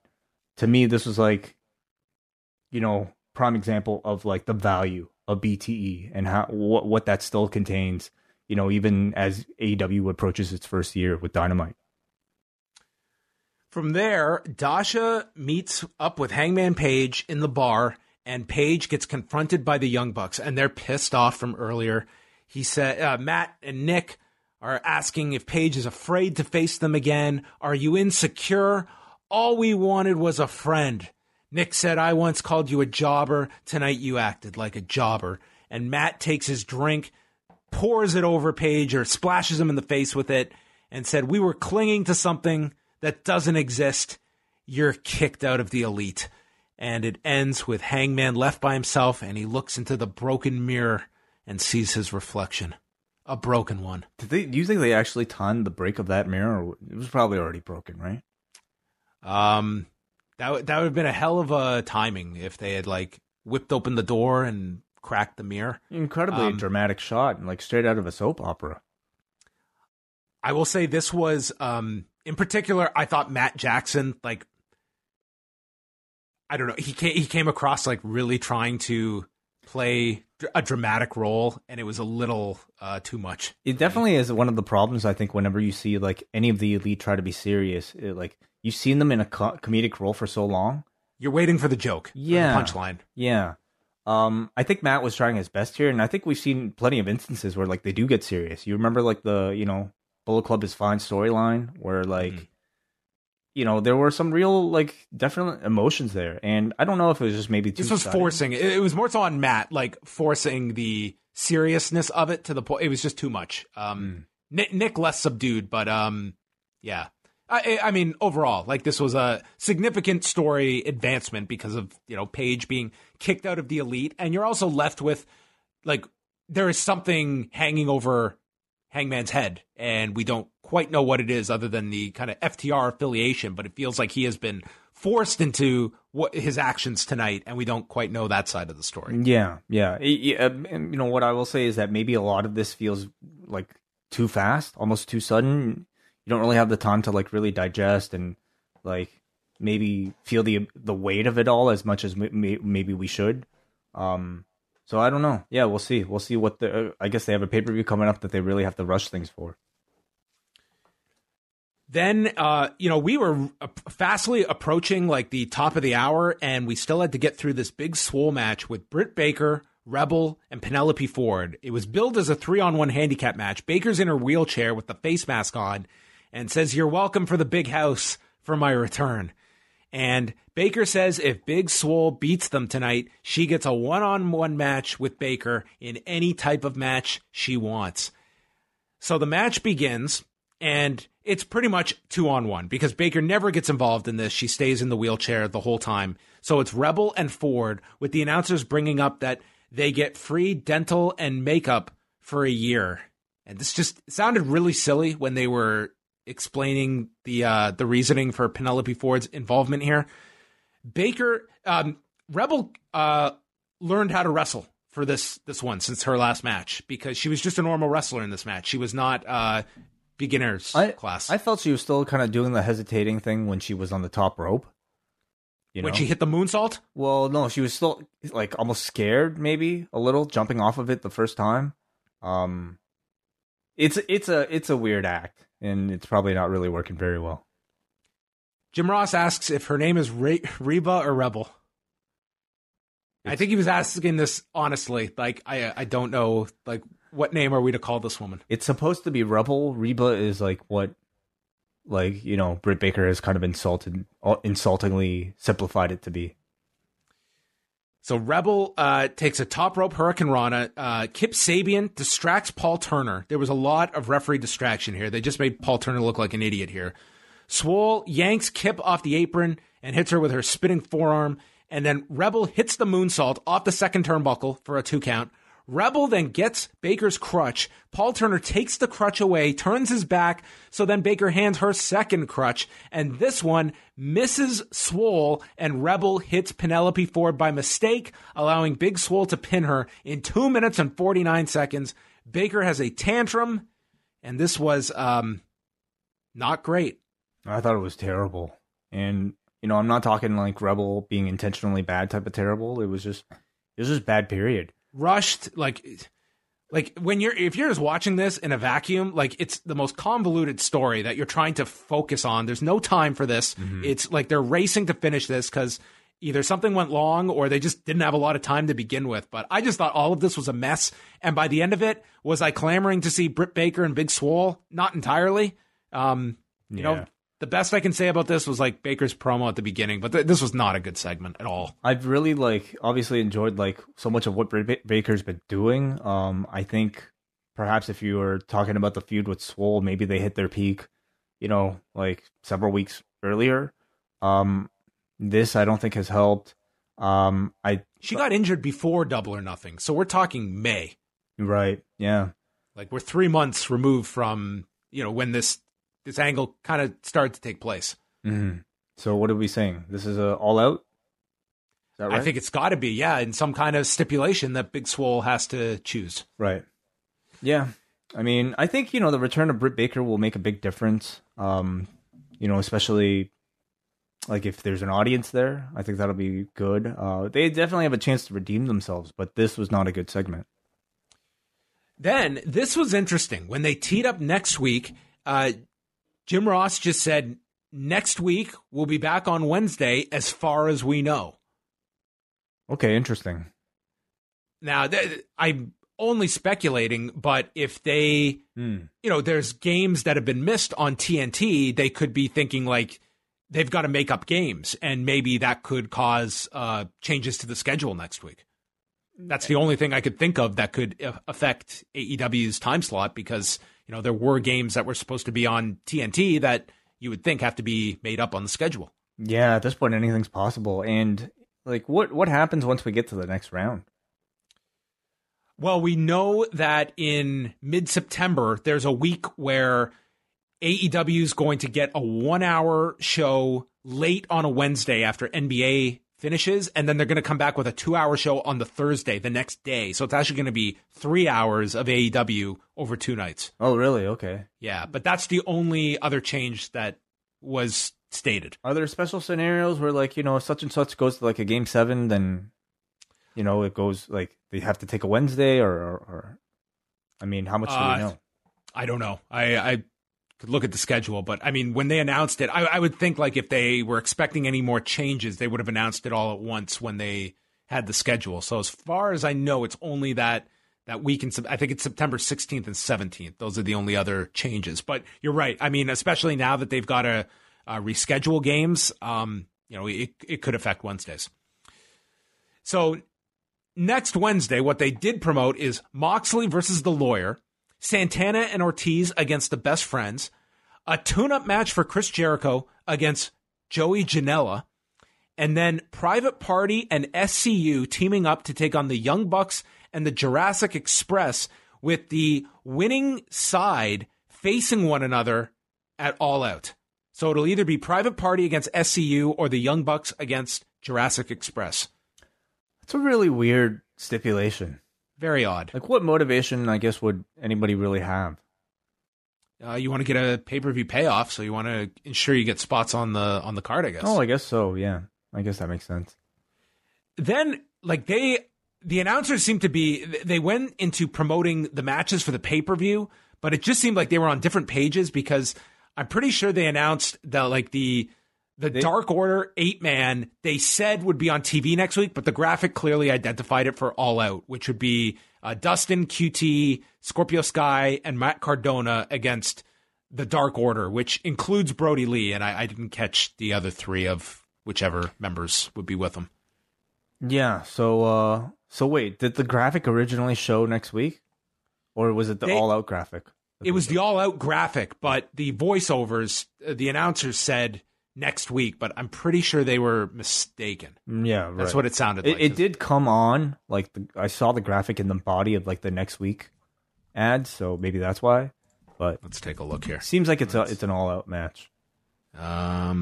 We consult with Andrew Thompson. Like, the graphic clearly said all out on top. I'm pretty sure. Like that's what I saw. Yeah. So I believe we have. Yeah. Okay. So yeah, it's listed here. Andrew's got it listed here for the pay-per-view as well. Okay. So there we go. And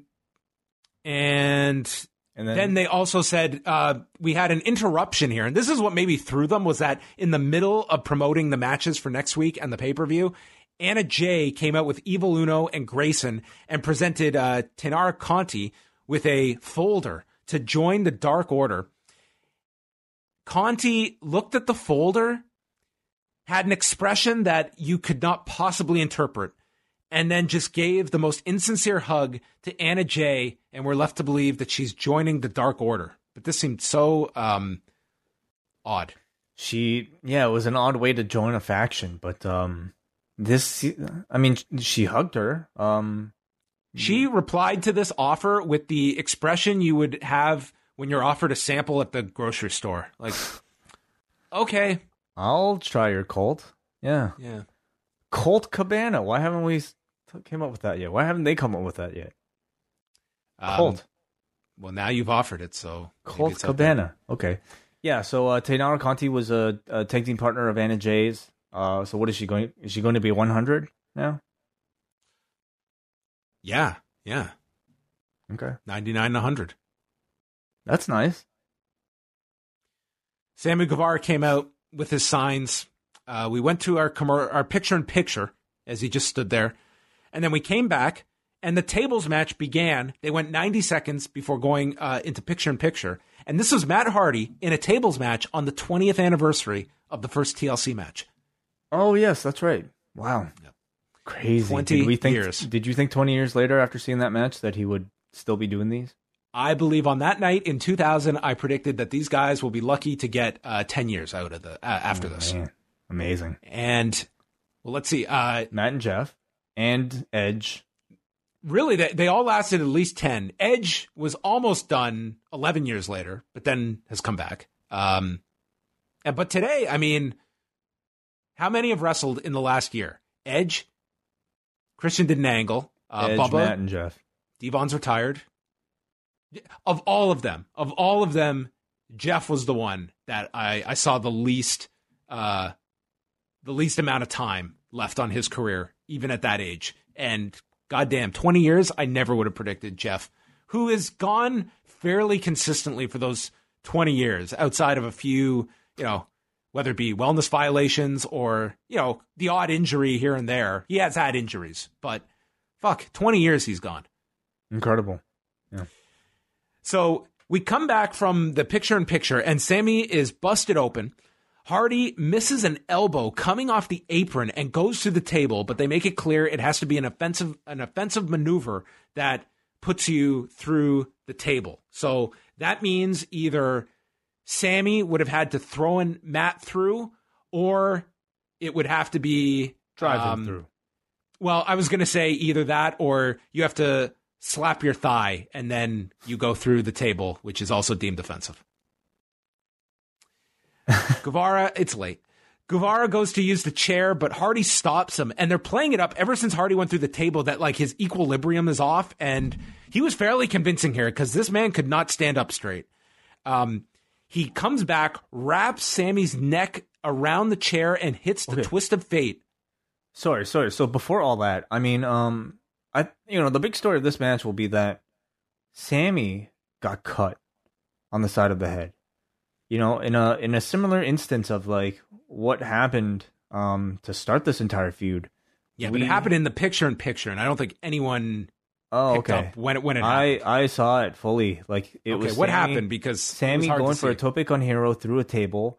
Matt got out of the way, and Sammy crashed into it, and then he stepped back up with this huge gash on the side of his head.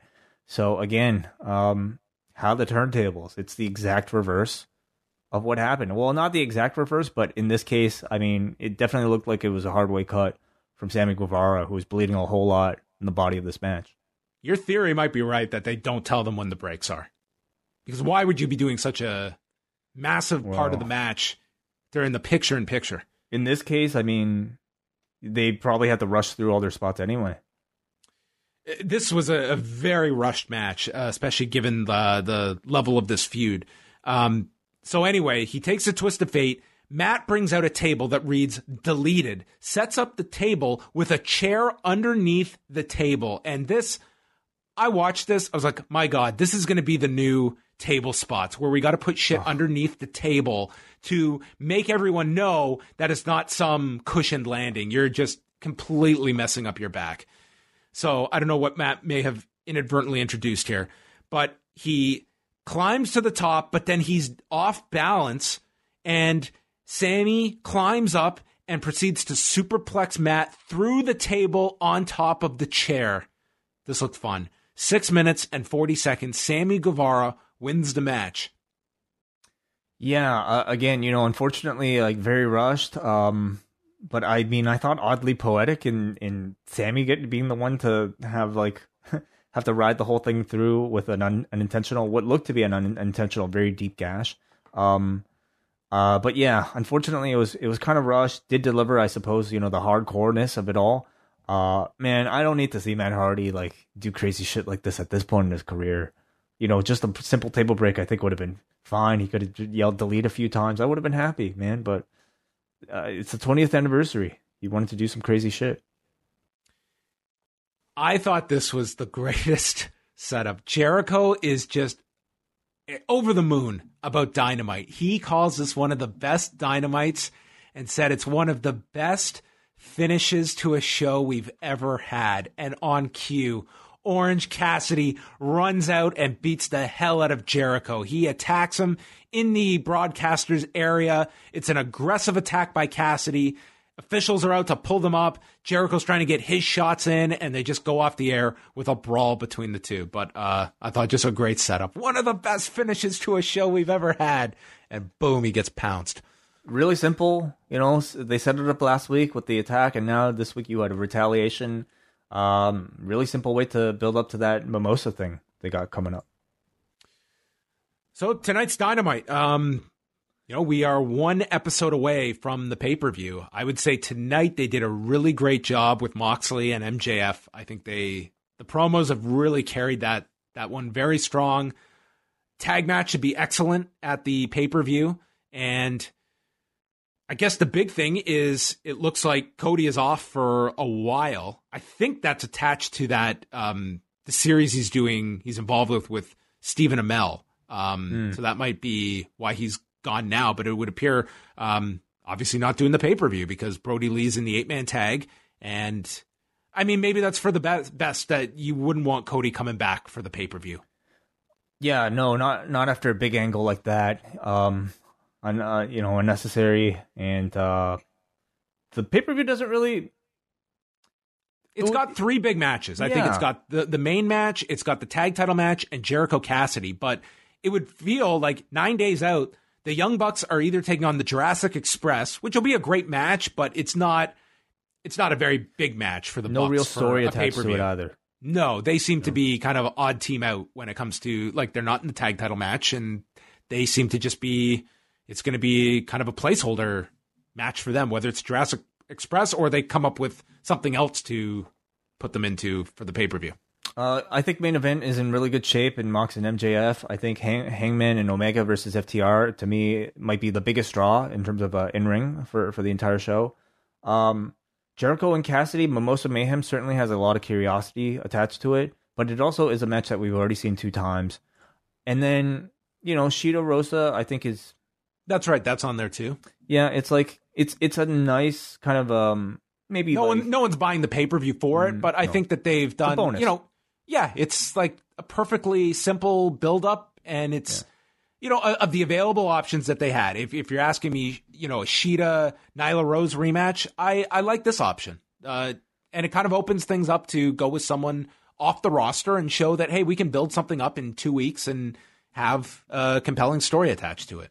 But I guess I am looking at this on paper, and like maybe it is kind of missing like something to really take it over the top to the point where you say, I can't miss this show.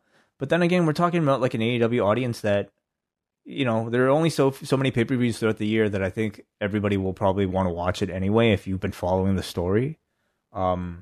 Anyway, they have one more TV show left to really kind of add to this or really drive home some key feuds. As far as we know, Way. Oh, what do you mean as far as we know? Well, that's what Jim Ross said. Well, I'm next week's sure show. They'll still do an episode. Well, it just might be, who knows what we'll get next week. It's also worth noting the fact that, you're probably throwing so much talent into that Casino Battle Royale that does not kind of, that's going to, I mean, you're going to have to put a lot of talent in there, and it's going to be either matches thrown together to fill out a card or maybe it's kind of a condensed lineup, but you're going to see a lot of time dedicated to these matches. So this year, considering I think maybe like the higher star power in the Battle Royal, do you put that on the pay-per-view and not the pre-show? Oh, I think it'll be on the pay-per-view. Yeah. Right. Yeah, I think so many that'll really line names it up on there. I'm just looking here. So the lineup, we got the Moxley MJF, Jericho Cassidy, the tag title match, Hikaru Shida, Thunder Rosa, the Casino Battle Royale, and the 8-man, which here it's listed as Brody Lee, Colt Cabana, Stu Grayson, and Evil Uno as the Dark Order representatives. Okay. Let's go to the feedback forum, forum.postwrestling.com, for those that remembered that Dynamite was on a Thursday night this week. And tonight's poll, this show got a 7.67. We start off with Matt, who writes, I just had a question more about ratings than today's show itself. I live in the West Coast in California, and I also watch AEW and WWE on TV channel apps from my phone or tablet. Are those calculated in ratings, or is it just East Coast cable viewers? No, you would be counted if you're watching through the... Well, if you're watching it like on your app on your phone, that would probably be registered as their... as their like their digital viewership, which they usually are split between that. I don't know if you're watching, like for us in Canada, if you're watching online through your Rogers account, I don't know if that would necessarily be tabulated in that sense, but you're also not you're not a Nielsen home either. So it's not like they would just be taking like that the digital audience that's watching, that's tabulated, but would not necessarily go into the cable, because you're not a Nielsen home. So it's not you directly being surveyed. So for Nielsen homes, even if the shows are being staggered and, on the West Coast they get it 3 hours later, that still counts towards the overall point rating of that show for the next day. Okay. Yeah. All right, we got a Paul from New Jersey who says, way too early to have fans live, especially in the petri dish that is Florida. I find myself questioning this company at times. Way more than I thought I would. That aside, I enjoyed the tag gauntlet match. Don't know what was up with Jake the Vulture, but MJF smashed it out of the park, even with the hack contract bit. The Dark Order stuff is Retribution levels bad. Big Penelope Ford fan, so needless to say, I was extremely disappointed with the match as well as the women's division as a whole. Not a good show, in my opinion. 4. Well, we can agree on the women's segment, but I enjoyed that Dark Order segment. It's a segment that I don't think will be for everybody. I mean, especially if you're like, if you don't like that type of humor, if you haven't been following a lot of BTE, it might be a segment that actually asks, quite a bit of open-mindedness, or maybe just, it's not your sense of humor, and it's definitely a bit of a risk, but I will say personally, it's working so much better than what was before. Ryan writes, I'm not sure about anyone else, but my feed, TSN, was glitchy at times. Audio kept cutting out. I definitely had that problem tonight. I don't know if you got any of that, but the audio cut, like, it was just like random times, like when John Moxley was saying, what I signed doesn't matter. Like a key part of that promo, it just went silent, and that was consistent throughout the show. They were having those problems. So I don't know. I had moments of that like that too, and I don't know if they were like bleeping out things because of cussing or just my internet feed because I was watching on the Fight app, but it didn't seem like it was any. It happened enough times. It was not people swearing. It just seemed to be a glitch. Right. Anyway, so it seemed like that was a issue for everyone. Overall, good show with an extra layer of goodness due to the live crowd. Tag Team Gauntlet was the best matches of the night, but I'm excited to see what happens between Cage and Archer. 2 big hosses that can go. Also sends his condolences to the family of Bullet Bob Armstrong. We got a Noah from Vaughn who says, another good episode from AEW on the road to All Out. I love the Gauntlet match. Those 30 minutes flew. And the second part of it, the Bucks versus Best Friends, was really fantastic. The 8-man tag was very good, and the main event was short but super entertaining. However, I thought the promo / contract signing was the best part of tonight's show. Aside from the women's match, which wasn't all that great, this show was super enjoyable. 8 out of 10. Question, do you think that they come back with Sammy versus Hardy at All Out, given that both have wins on each other? And if they do, what stipulation do you think they would place on that match? That's what I thought after that finish, that they come back with something. TLC. How do you top a tables match? That's what you kind of have to do. And I'm so over it. I just think it's, yeah.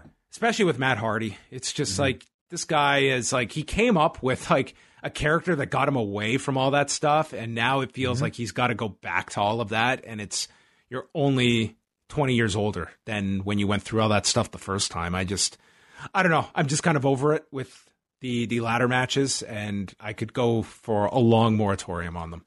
I think this feud somehow like inadvertently like forced their hand to do something hardcore because like the visual of that blood like from the cut was so vivid and really screamed like hardcore that they probably felt the need to do something. I guess they were building up the table match anyway, even before that. Yeah, I agree. Next one is Raymond from Sacramento. Hangman, why? I'm wrecked. I'm disappointed. Yes, okay, you didn't want to be in the Elite, and he stayed around as a friend for the past months since they all got back together in Jacksonville. But man, seeing him do that to the Bucks and then getting officially kicked out is a sad state of affairs. I hope Raymond's going to be okay here. He even got a moment with... Okay, I don't know what this means. The spotlight against the wall of Daly's place and the shattered mirror, which is a common trope in film and TV. They're telling a long-term story here. A B- episode. Okay, we got a Kenny who says, I like the show a lot tonight. Good wrestling, good storylines, and the 2 hours flew by.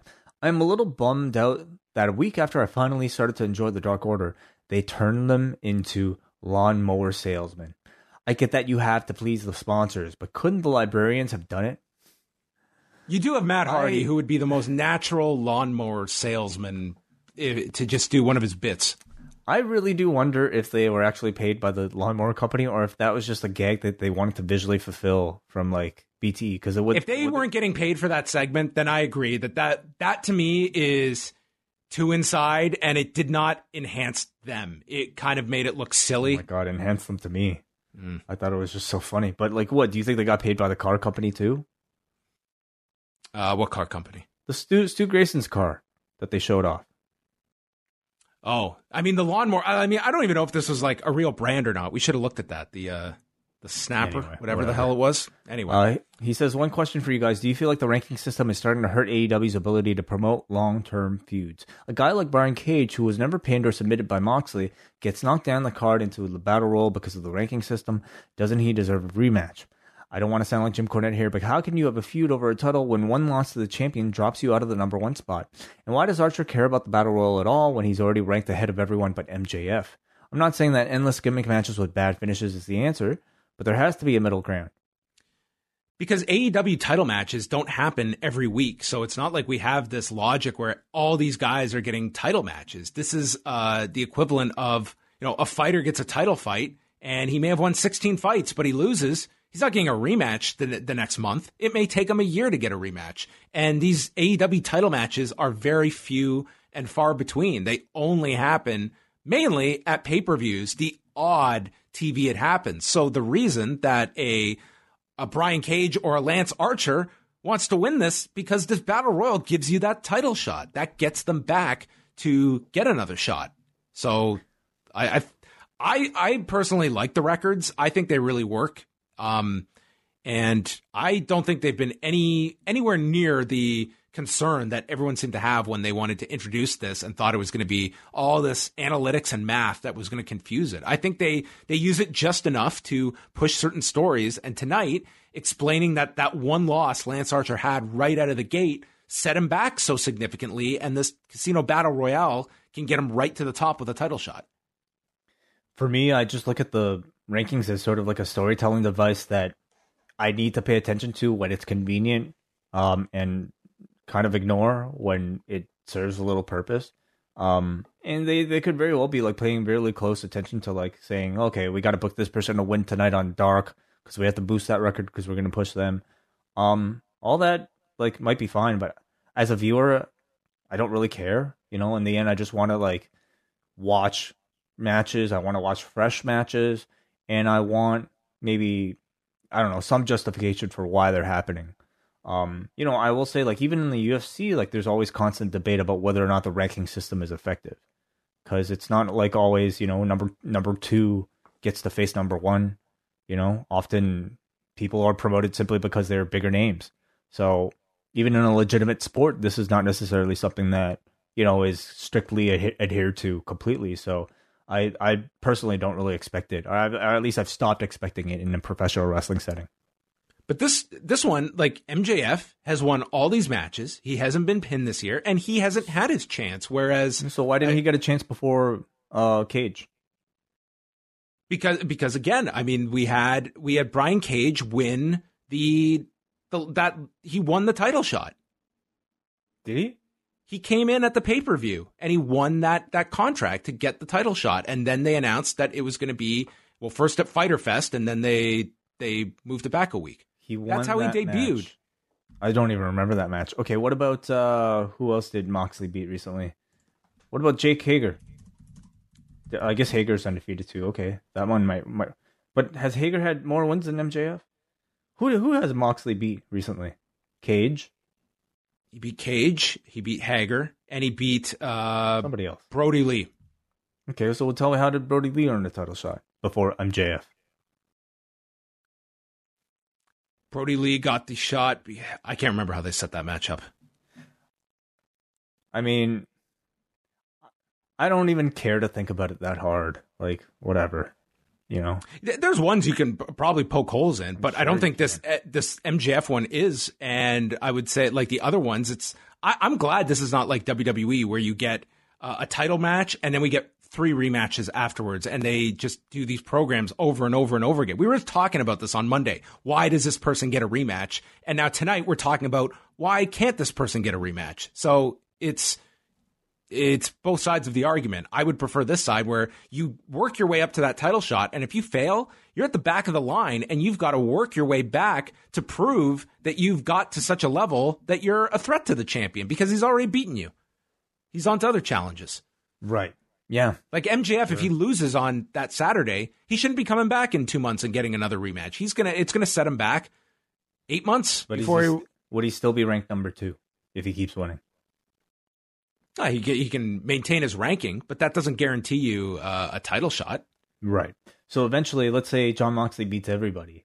You're going to have, people ranked 2, 3, 4, 5. It's the Joseph Benavidez rule. This guy, for the longest time, was the number 2 flyweight in the world. Mm-hmm. But he lost to Demetrius Johnson, and then he got a rematch with Demetrius Johnson, and he was still, by many people's rankings, the number 2 flyweight. And it took him another 7 years before he got another title fight at flyweight, even though at worst he was the number 3 flyweight, and for many, number 2 behind the champion. So then that's really what we're saying, is not to look at rankings as, necessarily this person is up next for a title shot, but more so as he's still better than the rest because he's beating the rest. But that doesn't mean you get endless title shots. You've had your chance, and then you've got to prove that you deserve another shot because we've had that fight and we've determined who the better person is. Yeah. I mean, I don't even really check these rankings anymore, but I pay attention to them when they tell me to, and it's like, okay, I'd buy it. But whatever. Sure. If you have, then maybe it works out too. Do we have any more feedback, or is that it? That's it. So thank you, everybody. We are going to be back tomorrow night with Rewind to SmackDown, live at 10:15 p.m. Eastern Time for all members of the Post Wrestling Cafe. Busy weekend ahead. We've got Saturday, a post show for members of the cafe after the Summer Struggle card at Jingu Stadium. That will be up sometime, I would say, Saturday, late afternoon, evening-ish. Mm-hmm. Yeah. So look out for that. We'll also be dropping a bonus Cruel Summer on Saturday with W.H. Park and his guest Stephanie Chase to review last year's G1 final between Kota Ibushi and Jay White. And on Sunday night, we will be live for our Double-Double Ice Cap and Espresso patrons right after Payback to recap that show, the long build-up to Payback. And we are going to talk about which day this week the excitement really grew the most for Payback. I guess we're going to get like half the card thrown together on SmackDown. Hopefully. Yeah. Yes, I hope so. Hopefully. We got 4 matches. I wouldn't complain if we just got 4 matches on Sunday. I'm fine with that. I wouldn't either. Imagine a 1.5 hour, 90-minute pay-per-view. Oh my God. 5 stars. You're not making fans come to the arena. It's like probably, half the roster can stay home on Sunday and just do your 4 matches. I'd be totally fine with this. I'm certainly curious to see, like, on SmackDown tomorrow, like, what changes they might have implemented, as far as like crowd control. If you are a member of the Thunderdome for any of these shows coming up this weekend, we'd love to hear from you via feedback or calling in or whatever. Yes. These are kind of stories and processes I'd like to know more about. All right, that's it for us. We've talked a lot tonight. Thank you for listening. PostWrestling.com for all your latest news, and we'll speak with you Friday night with Rewind to SmackDown.